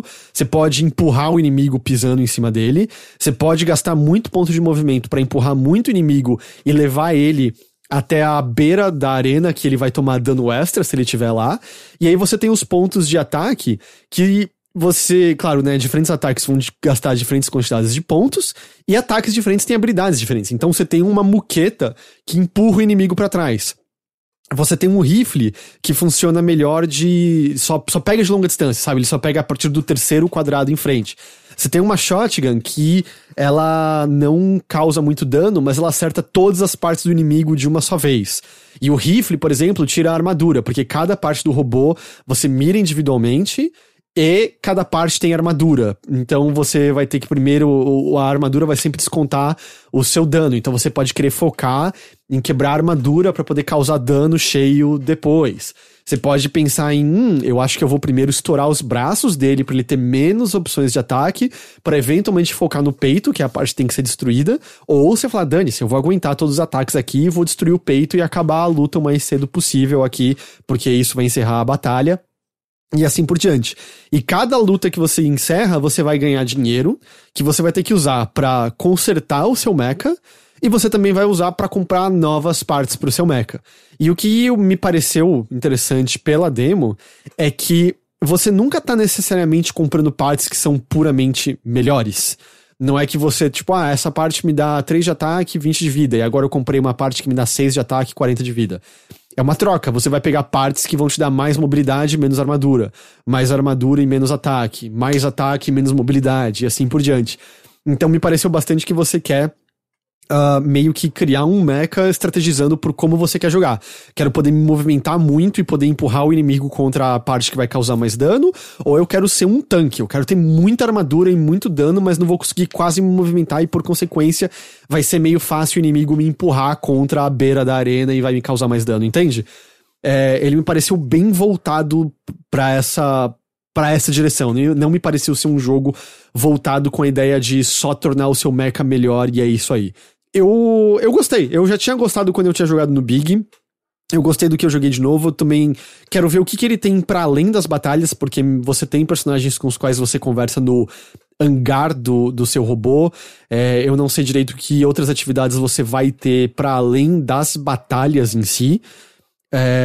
Mas me pareceu que ele tem ainda mais coisas do que isso, sabe? Que da hora. Eu não vi que ele tava sendo publicado pela Raw Fury. Sim, ele tá sendo... ele tá perto de sair também, se eu não tô enganado. No Steam tá como Coming Soon só, mas eu não sei se é 2021 ainda. Deixa eu ver, eu acho que é. Wolfstride... saiu em 11 de dezembro de 1987. Oi? Não sei, o Google pegou outra coisa. Por isso, é por isso que é preto e branco. 87, a gente não tinha cor ainda naquela época, lembra? É que a gente jogava na TV PAL, a gente importava a TV da Europa e daí no cabo ficava preto e branco. Foi assim que eu joguei Nintendo 64 durante muito tempo. Mal? Tristeza. Você jogava Nintendo 64 achando que era um filme do... achando que era tipo um filme do Hitchcock. Ele não tá com data ainda, mas eu acho que ele tá breve, sim. Ele tá breve. Mas, cara, eu fico... Aliás, termina o que você... Não, pode falar. Que eu ia puxar, na verdade, pra uma coisa mais geral, assim, porque eu tô muito impressionado com os jogos brasileiros nesse ano, e esses jogos que estão pra sair, né? A gente já viu o Case in the Wild Mask, né? O Kazé. A gente viu aquele jogo novo da Mad Mimic. Da Akiris, o Wonderbox, que tá muito bonito. O Mad Mimic, né, lançou aquele... Como chama o do mágico lá? Nossa, me apagou o nome do jogo? O Dan Jace, agora você tem esses 3 grandes lançamentos, né, pro final do ano, provavelmente, aí o Wolfstride a gente não sabe se vai ser nesse ano, mas tem o Wolfstride... Eu acho que o Wolfstride é em breve, eu acho que é em breve. Tem o Dodgeball Academia, tem o Unsighted. São jogos que ganharam, né, já uma grande atenção ali na E3, que foram anunciados em alguns eventos, as demos, os trailers apareceram, eles ganharam essas demos no Steam Next Fest, no Steam Vem Aí, que também eu acho que ganhou uma atenção internacional. Então, você vê que tem uma participação grande, né, de brasileiros nesse movimento, e são jogos muito originais, sabe? A gente não escolheu esses jogos só porque eles são brasileiros, a gente escolheu esses jogos, né, pra jogar as demos agora no Steam Next Fest. A gente escolheu porque eles são jogos autenticamente bons, assim, tipo, legitimamente interessantes, bonitos, originais, né, e é muito legal, assim, não é a primeira vez que a gente fala isso, né, mas é muito legal quando tem esse frescor, e ao mesmo tempo a gente fala, caralho, isso aqui é brasileiro, sabe, tipo, bate um orgulho, assim, porque a gente tá lidando com essa indústria há tanto tempo, e a gente sempre tem essa impressão de que a gente tá dando esses primeiros passos, e parece que nunca sai dos primeiros passos, né, e quando a gente vê, assim, todo um movimento... sabe, tipo, jogos brasileiros sendo lançados por grandes publishers, alcançando plataformas múltiplas, ganhando esses destaques. Parece que a gente já saiu, né, desse momento incipiente. Parece que a gente já tem uma certa proeminência, ainda que a gente tenha perdido apoio, por exemplo, do governo federal, com a Ancine. A gente tenha perdido, até por conta da pandemia, né? Tipo, a gente perdeu alguns espaços. O próprio Big existe, mas é um evento virtual. Acho que é um evento que tem bastante movimento, na verdade, ainda. Mas é muito diferente do evento físico ali. Exato, é bem diferente, né? Pelo menos, assim, a nossa percepção, até enquanto jornalista que ia lá, cobrir, conversar com as pessoas e tudo mais, a gente perde um pouco disso. Mas você vê que os desenvolvedores estão aí, estão batalhando, estão fazendo, estão produzindo, estão fazendo esses contatos, fazendo essas pontes, estão se ajudando. Então a coisa tá encaminhando apesar de tudo, né? Apesar do governo que a gente vive, apesar das complicações da pandemia. Então é muito legal, sabe? Eu fico muito orgulhoso dessas pessoas todas envolvidas. O receio só dá, né, de, por exemplo, o Dodgeball Academia tem dinheiro da SP Cine ali, né? Isso, tem, sim. Inclusive, a transparência, eu acho que é importante. É que eu realmente não me lembrava disso, eu me lembrei nesses dias. Eu participei do júri do SP Cine, acho que foi em 2017, em que o Dodgeball Academia foi selecionado, né? Eu acho que foi um desses jogos que todas as pessoas, os integrantes da equipe de jurados, viram aquele projeto e falaram, esse aqui vai passar, sabe? Porque era incrível, assim. Então, o projeto veio muito bem amarrado, tinha uma apresentação linda e era uma coisa realmente muito original. Então, transparência, eu participei do júri que aprovou pro SP Cine esse edital. Mas o que eu ia dizer é que, tudo bem, né? No caso, como a gente falou, o Stride está sendo distribuído pela Raw Fury, o Unsighted conseguiu o Humble e tal. Mas é que o receio que dá, né? Que, por exemplo, o Dodgeball Academy é um jogo que já tava lá atrás, tinha ganhado o investimento da SP Cine. O receio que dá é ver fontes dessa natureza secarem e daqui a alguns anos a gente... voltar a ficar... ter menos jogos porque esse investimento, sabe... É o que você falou, você estava em 2017... A gente tá indo ver os frutos agora em 2021, basicamente. Demora, sabe? Então as consequências das coisas estarem parando agora, a gente talvez veja lá, sabe, pra 2024, 2025 e coisas assim, entende? Esse é o Pois receio. sim. Porque você tem... Esse tipo de fomento é uma coisa a longo prazo. Na SPCine mesmo, é uma coisa que a gente percebeu trabalhando ali, né? Eu trabalhei em duas edições da SPCine, do edital de games da SPCine. Você via que tinha ali, a gente estava lidando com projetos às vezes muito rudimentares, que de fato, que se tivesse uma injeção de dinheiro, a gente poderia ver uma coisa muito mais profissionalizada em torno daquilo, e essa era a proposta mesmo, né? De profissionalizar, de dar suporte, de fomentar, de ajudar a construir, né? Uma coisa grande, mas isso leva tempo, e não é de um sabe, tipo, de um ano pro outro, envolve, muitas vezes, uma década inteira, de você subindo degrau por degrau, e você vê isso, sabe, você vê como a produção brasileira, ela se profissionalizou em questão de uma década, sabe, de como as coisas, imagina, você pega o trabalho da Tiana e da Fernanda, né, no Unsite, a gente tava mencionando, isso daqui parece um trabalho de uma equipe inteira, sabe, e são, de fato, pessoas que aprenderam muito, se profissionalizaram, tiveram todo um período ali de experiência, tiveram às vezes já um suporte financeiro para que elas pudessem desenvolver isso, e no caso isso veio de fora, no caso do Unsighted, né? A Humble financiou e tudo mais. Então, você tem esses dois lados, né? Você tem o fomento por parte às vezes do governo federal, no passado, né? Infelizmente não existe mais, mas você tem ali do governo estadual em São Paulo, municipal, no caso da SPCine, né? Porque é uma empresa que faz parte do município de São Paulo. Você tem algumas iniciativas assim também por parte do estado da Bahia. Eu acho que, se não me engano, o Árida teve investimento do governo estadual. Mas você tem também já os brasileiros aprendendo a fazer essa comunicação com publishers. Você tem o Big, na verdade é um braço do Big, eu acho que é o... não lembro o nome agora, mas é um braço do Big ali que faz essa ponte, né, que faz essa exportação, leva essas equipes brasileiras às vezes para eventos lá fora, tem parceria com a Apex, tem parceria com o BNDES, isso é muito importante, sabe, que é justamente esse alinhamento da indústria com instituições públicas, sabe, com governo federal, com quem trabalha com as políticas, quem trabalha com o desenvolvimento da indústria brasileira, sabe? Isso está acontecendo, sabe? Apesar de tudo, apesar do governo Bolsonaro, isso acontece. Então isso precisa ser preservado, isso precisa ser valorizado e reconhecido. Quando a gente joga esses jogos, vê ali o selinho da SPCine, a gente tem que reconhecer que isso aqui é uma conquista nossa, sabe? Tipo, tem fomento e as pessoas precisam entender que o fomento não é tá tirando dinheiro da população para colocar em videogame. Você tem uma série de etapas para se chegar a isso, né? No caso do Ancine a gente não tem mais, mas quando você tinha ali a Lei Rouanet, ela estava... Na verdade, o pessoal, quando você tem uma empresa que vai declarar imposto de renda, você tem um desconto, né? Então, o dinheiro não vem necessariamente da contribuição do público, vem desse desconto das empresas, que acaba sendo direcionado, eventualmente, para a cultura. Então, as coisas não são tão simples como as pessoas gostam de criticar, sabe? Eu acho que a principal coisa, porque, né... Pegando por isso, quem critica ainda pode criticar que, mas tá tirando o dinheiro de imposto que seria direcionado para outras coisas públicas para videogame. Mas aqui, eu acho que talvez o dado mais importante são as pesquisas que mostram, né, que cada real investido nesses aspectos de cultura retorna, sei lá, o triplo, né, em outros aspectos.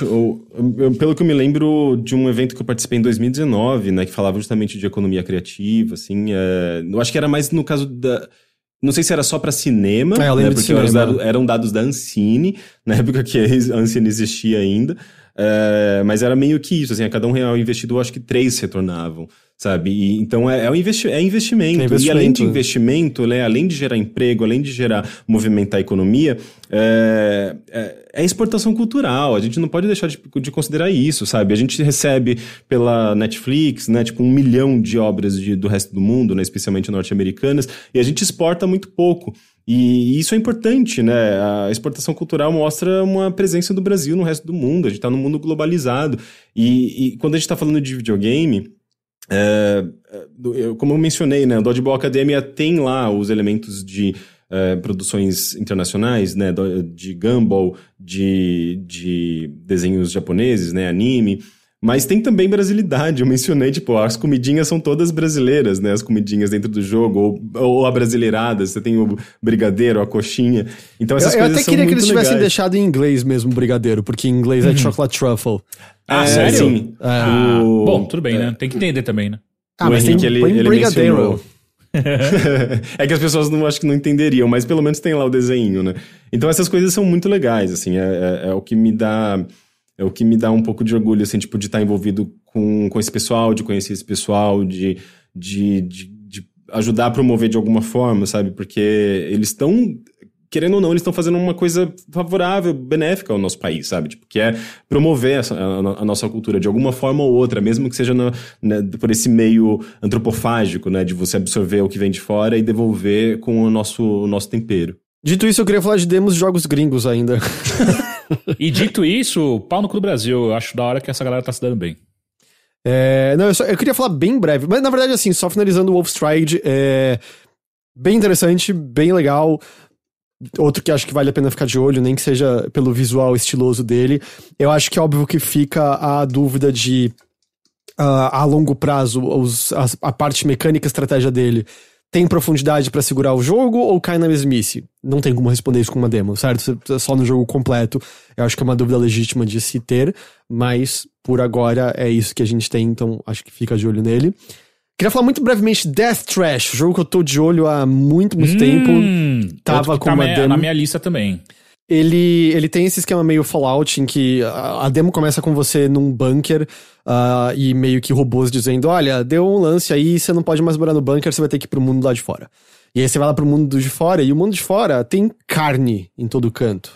Quando eu digo carne, é como esta carne que há em nosso corpo, só que mais nojento que a gente. Tem como? Tem como, tem um kraken gigante de carne, que é o... que falando de localização... Eu, na minha live, chamei de Krakarne, que é um bicho gigante que sabe se comunicar mais ou menos com você, mas é um mundo bizarro e grotesco e estranho e meio cômico no quão grotesco ele é curioso. A demo em si, ela é bem solta, mas ao mesmo tempo, os Fallouts originais eram bem soltos, não eram, Rick? Você tem um objetivo maior do purificador, mas não tem muito mais do que isso, né? Tipo, você sai da Vault lá, você pode ir pra qualquer lugar e morrer a qualquer momento, né? Porque você não... Às vezes você nem sabe muito bem pra onde você tem que ir. Você pega um carrinho lá, vai naquele mapinha aberto, assim, né? Vai revelando os tiles, assim, e cai no meio de uma galera, de uns criminosos e morre. Game over. É difícil pra cacete. Ei... Death Trash foi mais ou menos isso minha experiência também. Tem umas lutas bem... Apesar que foi legal também as lutas, mas enfim, aí um dos objetivos era arranjar amigos pro Krakarne. O outro objetivo era que você aparentemente... Carne, só carne. Eu gosto de Krakarne, porque é Kraken, Krakarne. Carne. Karnakren. Karnakren. A gente vai chegar no Karnak, né, eventualmente. O Karnak não tem nada a ver com esse universo que a gente tá falando. Eu gosto de Krakarne, eu traduzi antes, eu venço. Eu gosto do Karnak. E você tem que arranjar amigos pro Krakarne, você tem que descobrir o que tá te afligindo, que parece que você tá meio doente. E você pode sair ali pelo mundo explorando pra fazer isso daí da maneira que você quiser, mas é um desses jogos nos quais você pode matar todos os NPCs se você tiver força suficiente pra isso. E bom, boa sorte fazendo isso. Também, assim, é um RPGzão com muitos pontos de habilidades, então, tipo, um dos pontos de habilidades que eu coloquei era pra eu poder me comunicar melhor com a carne, porque isso parece ser ótimo. Nossa, parece muito coisa do Cronenberg, né? É meio que um Fallout meets Cronenberg, assim. Nossa, gente, essa descrição é maravilhosa. Eu amei, eu quero muito esse jogo. E, claro, assim, muitos pontos de habilidade que você conhece de RPG, né? Desde você ser mais proficiente em armas corpo a corpo, de fogo, até ter mais empatia, que vai desabilitar novas opções no diálogo e assim por diante. Então, quem gosta desses RPGzão, assim, dessa natureza, parece que tá tudo lá. O combate, ele não pausa, ele é tudo em tempo real. Tanto o combate de longa distância quanto o combate corpo a corpo. Você tem até uma esquiva e tal, então, sei lá, eu não sei exatamente sobre o combate a longo prazo, mas, por exemplo, tiveram 2 inimigos que tava muito difícil, eu não conseguia derrotar eles. Mas tinha uma mina terrestre num pedaço do mapa, e total funcionou, não de primeira, eu morri umas 6 vezes antes de funcionar, mas total funcionou atrair eles pra mina, chegar perto da mina, rolar pra longe, a mina explodiu e matou os dois instantaneamente. Então, eu não gastei bala, não gastei vida. Então, parece que talvez você tenha maneiras de interagir com os cenários dessas diferentes formas, assim, pra conseguir de alguma forma se dar melhor no combate.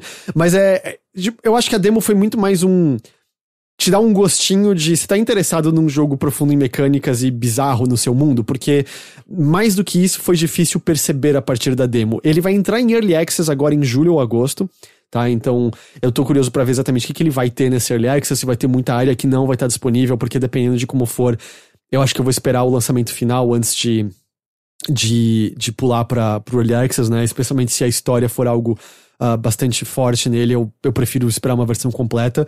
Mas, sei lá, tem várias coisas assim tem umas minhoquinhas de carne no chão que você pode usar a sua habilidade pra meio que domesticar, e aí você leva uma minhoquinha de carne de estimação nos seus itens. Tem um velhinho pelado, feliz, ali do lado de fora do bunker, e aí você pode trocar ideia com ele, e uma das coisas que você pode fazer é bater carteira do velho pelado. Onde tá a carteira? Onde estão os itens dele? Eu não sei, mas dá pra dar pickpocket no velho pelado, sim. Dá pra dar pickpocket no velho pelado. É tudo que eu sei.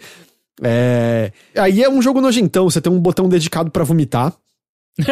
Caralho, mano. Qual que é a vantagem? Então, tinha uma máquina que precisava de ser lubrificada. Aí você vomita, pega seu vômito e usa como lubrificante na máquina pra lubrificar.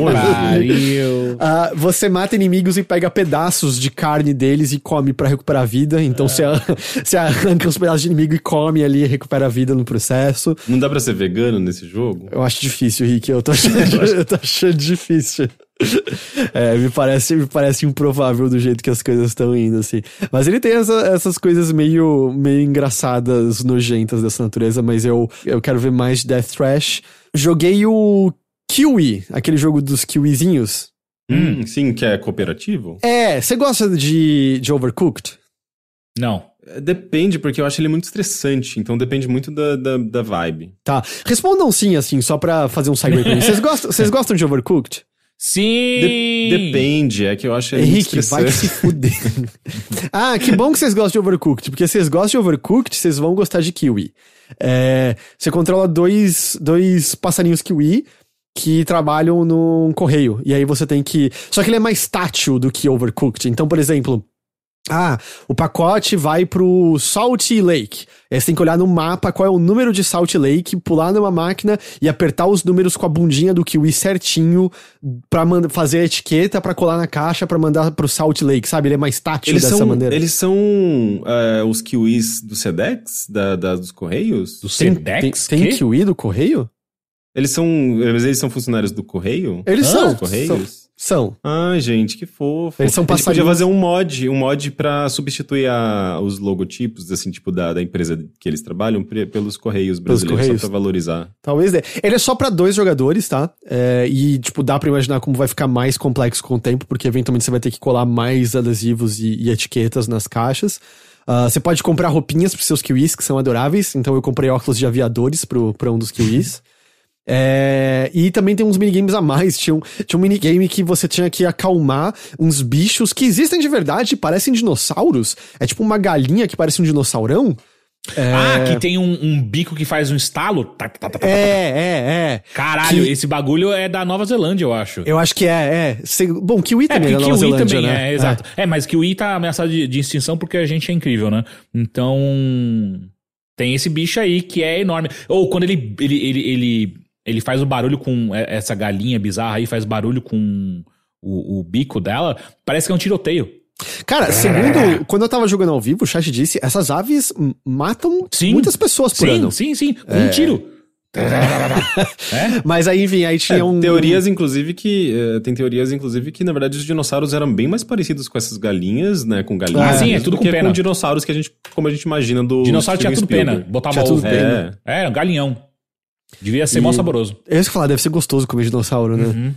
O Kiwi, pelo que eu lembro, eu vou falar um bagulho aqui que talvez, novamente, deixe bem claro quão burro eu sou. Que é, o Kiwi, quando ele foi encontrado, teve contato com os seres humanos pela primeira vez, o Kiwi é tão ele bom de coração ou boboca, como vocês acharem melhor, que o Kiwi não voa, né? E aí chegou os seres humanos, o Kiwi foi fazer amizade. E os caras só olhavam pra ele, tipo, beleza, então pegar uma faca, pronto, é meu agora. Mas o bicho que eu tava falando é o casuar, e esse que é a ave mortal. Eu gosto de sexo casuar. Que nossa, cara. Aparentemente o pássaro manso é Shubil, a gente tá falando do casuar, é um pássaro mortal. Eu confio no chat. É que o que você tava falando é o Shubil, Teixeira. Ah, é? Não é o Kiwi? Eu escutei essa história do Kiwi, que o Kiwi é um puta bicho burro do caralho que o ser humano só bicho burro do caralho, eu vou te dizer quem que é, hein? Quem? Fala agora. Agora fala. Você fica aí ofendendo os animais, mas eu vou te dizer quem que é o animal aqui, hein? Quem? Fala! Agora eu quero ouvir. Você tá ofendendo os animais? Heitor, continua, vai. Ok. Que coisa! Bom, eu vou chamar a Luísa Mel. Kiwi é muito bonitinho, tem esse minigame que você tem que acalmar os casuares, e aí envolve você dar água pra eles, comida. Se eles começam a brigar um com o outro, você tem que ir com seus Kiwi ficar fazendo... Aí eles param de brigar, você fica piando com seus Kiwi. Parece igual que quando você é filho de pais que vão separar, né? Fica fazendo, olha pra mim, não briguem. Too real, Teixeira, too real. Enfim, parece que vai ser muito gostosinho de jogar com outra pessoa. E assim, me parece esquema você não quer jogar sozinho. Porque jogando sozinho tem o esquema bem do Overcooked, de você apertar o bumper e ficar trocando o controle entre os Kiwis. Nossa. E não é assim que você quer. Lembrando que na Steam tem o esquema hoje em dia que mesmo o jogo que só tem co-op local, você consegue jogar pela internet, né, fazendo transmissão e tal. Então dá mesmo, vai dar pra jogar com outra pessoa pela internet, se você tiver uma boa conexão. E só passando muito rápido, muito rápido, Rick, eu joguei aquele Greek Memories of Azure. Eu quero jogar isso aí também. Qual que é esse? É o genérico, é o feio genérico? Que você me zoou falando, isso aí vai ser mais um feio genérico que o Heitor fica. Então, ele é mó bonitinho. Ele tem até uns quebra-cabeça legais, porque na verdade você alterna controle entre dois personagens o tempo todo. O combate é bem fraquinho mesmo no que tá ali na demo, mas os quebra-cabeça até que são ok. Mas de fato, assim, eu gostei, mas vamos ver o que vem por aí ainda, sabe? Eu não saí totalmente convencido dele. Não é no nível daquele Necromancer lá. Nem lembro o nome. Necromancer, Sword of the Necromancer. Não é o Sword of the Necromancer. Não é esse nível. Mas, tipo, não sei. Eu preciso ver mais dele. Mas eu queria mencionar só esses. Mas, assim, meus destaques são, de longe, foi o Dodgeball Academia e o Road 96. Eu acho que foram pra mim, assim, os... dos que eu joguei são os que você quer com certeza ficar de olho, porque eles dois pareceram muito incríveis. Muito incríveis mesmo. Mas foi isso que Dodgeball Academia também foi o meu favorito. Mas foi isso que eu joguei de demo. Rick, eu sei que você tem mais coisas que você jogou, mas eu acho que a gente pode... Eu comentando na semana que vem, eu joguei... Tem 2 jogos que eu queria comentar, que é o Chicory, que eu não consegui falar muito dele ainda, e tem o Astalon, que... São 2 jogos muito legais. O Astalon, especialmente, eu gostei demais dele. Tô jogando ainda, na verdade... Mas comenta na semana que vem. O Astalon tem mãos brasileiras também. O Glauber Kotak trabalhou nele. Da hora. Eu também tenho umas coisinhas que eu joguei. Minute of Violence, chato pra caralho, infelizmente. Chato? Não gostei. Eu achei que ele poderia ser meio chatinho, mas eu nem fui atrás. Queria que ele fosse meio chatinho, porque ele é todo chatinho, viu? Não rolou, não. Eu não vejo a hora de jogar a Dark Alliance do Dungeons and Dragons que lançou e... Porra, saiu hoje, não foi? Aham. Mas é isso, então. Isso são algumas das demos que estavam disponíveis até o dia 22. Pelo que falaram, se você baixa, você pode jogar depois da hora que quiser. Eu achei que até que parava de funcionar depois de um tempo, mas é isso, então, assim, algumas demos que chamaram a atenção da gente nesse Steam Next Fest, certo? Certo. Eu falei, quais seriam os seus destaques, então, Rick? Seria também Dodgeball Academia?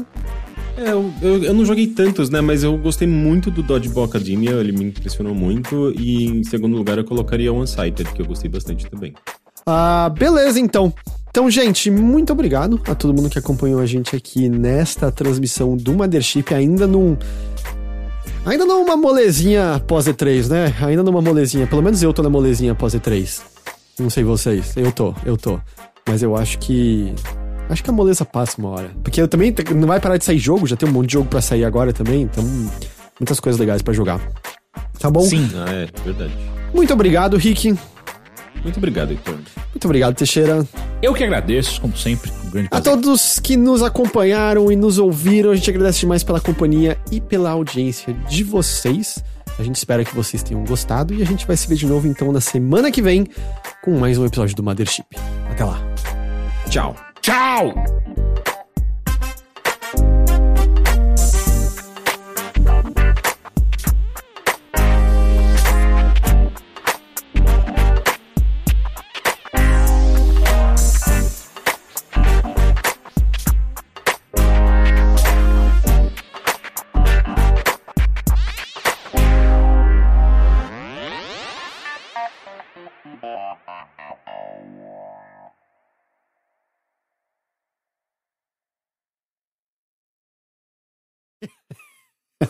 Eu tenho que agradecer em voz alta que o Giuseppe Cadura acabou de dar um sub com a Twitch Prime de 24 meses. Giuseppe Cadura tá aqui com a gente há 2 anos já. 2 anos? 2 anos Caralho, já. 2 anos de José. A gente nunca tinha reparado no Giuseppe Cadura. Eu acho que ele mudou o nome agora, Rick. Eu acho que ele mudou. Eu acho que não sabia que dava pra fazer isso. Então, muito obrigado, Giuseppe Cadura, pelo seu sub. Valeu mesmo. Falando em Giuseppe, assistam Luca. Gente, que filme lindo. Eu acho que é a minha animação favorita da Pixar. Eu saí... Não sei se é a minha favorita, mas eu achei super bonitinho também. Eu assisti Lindo e eu demais. adorei também. Eu gostei bem mais do que Soul, por exemplo. Eu também gostei mais do que Soul. Gostei mais de Soul. A qualidade da animação, né? A textura, assim, a maneira como... Parece tudo meio bonequinho, assim, eu gostei demais. Achei a direção de arte de Luca muito mais bonita, assim, concordo. Nossa, e assim, eu já comentei no Twitter, tem essa discussão, né? Se é um filme gay, se não é um filme... Pra mim, assim, tipo, eu me vi naquele filme, assim, tipo, todo o ciclo de descoberta, de você sair do armário, de você ser aceito, de você buscar refúgio, de você lidar com família, de você fugir da família, tá tudo ali, sabe? Tipo, eu fiquei... Tipo, eu terminei aquele filme, assim, em prantos, assim, porque eu me vi a vida ali, sabe? Eu achei muito curioso, porque, tipo, assistindo, a partir do momento que o Luca conhece o Alberto, né? Imediatamente eu tava assistindo com a Nina e falei assim, tá bem queer-coded a relação dos dois, sabe? Imediatamente, tem muita coisa. E claro, assim, o filme tá até tentando abordar preconceitos gerais, diferenças gerais, mas assim... é muito evidentemente muito melhor encaixado pra questões LGBTQ. Tanto que me espantou depois ver o diretor dizendo que ele não via dessa maneira. E eu achei, ele falou? Ele falou, e eu achei os argumentos dele muito ruins, porque o argumento dele... Sério? O argumento dele é de que ele não vê como uma relação LGBT, ou uma relação gay no caso, porque ele queria fazer uma coisa mais... pré-pubescente e não sexual e mais pura, sendo que é meio... mas não é porque é um relacionamento entre 2 garotos que só pode existir se houver sexo envolvido. Tipo, é claramente afetivo, não sexual porque não despertou neles ainda, mas não impede, tanto que há ciúmes até envolvido quando há uma terceira pessoa envolvida, sabe? Então eu achei muito, muito curioso, assim, o colocamento dele, porque parece um pouco preconceituoso até mesmo, na verdade, em relação eu achei que tem training, né? A gente tá falando de Disney. Imagina, Disney, na verdade, por mais que os artistas toquem em temas, né? Mas a empresa em si, ela não se posiciona de uma maneira tão clara, assim, não é tão descarado. Imagina, tem filmes da Disney que eles não colocaram no Disney Plus, porque eram focados em temáticas LGBTQ. Então, eu acho que tem um media training, tem uma coisa bem controlada pode aí, ser. Tipo... Mas se você pega ali todas as metáforas, a linguagem... Tem muita coisa, assim, tipo, mesmo que ele negue, todos não tem como. Todos os reviews que eu li 4 reviews diferentes, eu li 4 reviews diferentes e todos eles apontando exatamente isso, sabe? Tipo, como é um filme LGBTQ, saca? Tipo... Até pela questão de que todo lance você é uma coisa, mas pra estar no meio dos outros você tem que esconder quem você é. É tipo... Exato. Em termos simples, encaixa exatamente com o lance de, quando você quer ir pra sociedade, perseverar lá, fica no armário, as pessoas não podem saber da sua sexualidade, sabe? Até coisas como a chuva que revela e a chuva é um símbolo de sexualidade sexual extremamente forte. A cena do trem é um clichê enorme de casais românticos, sabe? Demais! Absolutamente. As velhinhas são um casal gay ali, na boa. Gente, é muito Quando elas jogam água, eu falei, caralho, olha que da hora. É claramente um casal gay vivendo escondido no meio de todo mundo esse tempo todo. Então, assim... E se libertam quando vêm as duas crianças. Além do lance, né? O pai do braço dizendo, eu nasci assim. E é isso, acabou, não precisa de mais, sabe? Tipo, eu nasci assim, é assim que eu sou. Então, assim, é muito evidentemente uma não analogia, um simbolismo pra... É uma metáfora, exatamente. Alegoria. Pra autodescoberta e a descoberta de se posicionar no meio das outras pessoas, assim, tipo, eu não li o que o diretor disse, pra mim é extremamente um filme falando de uma metáfora LGBT. E também outra coisa que aconteceu desde que eu assisti. Todas as vezes que eu vou comer, eu vou pra cozinha falando, eu esqueci, la forqueta. Eu queria aprender o shake hands dele, a trombeta. O Bruno, meu namorado, ele não gostou muito não, porque o nome dele foi usado de forma... Ele acha que vai virar um meme, assim, que as pessoas vão zoar com o nome dele agora. Porque quem que é o Bruno no... É um personagem imaginário lá. O do bigodinho. Não é Bruno o nome dele. Bruno é um personagem fictício. Assim, tipo... Cala a boca, Bruno! Cala a boca, Bruno! Porque o Bruno é meio que seria, tipo, talvez a inconsciência, assim, tipo, o medo seria, tipo, aquela coisa que vem de dentro que vai te segurar pra você não fazer alguma coisa. É o medo, basicamente, né? Mas eu amei muito quando como é o nome da menininha, da garotinha? Esqueci o nome dela. Julia, eu acho que é Julia. É Julia, sim, Julia. Mas aí quando ela tá falando, você tem que se preparar pra parte da prova. E pode ter o fuzile, o pene, não sei o que lá. E não esqueça, la forqueta. Eu gostei demais. É muito legal, muito, muito legal mesmo. E muito bonito, né? Tipo, a qualidade da animação, assim, a direção artística. Lindíssimo. Silêncio, Bruno, exatamente. Quero ver de novo. Silêncio, Bruno. É muito bom. Então é isso aí, Luca, a gente recomenda.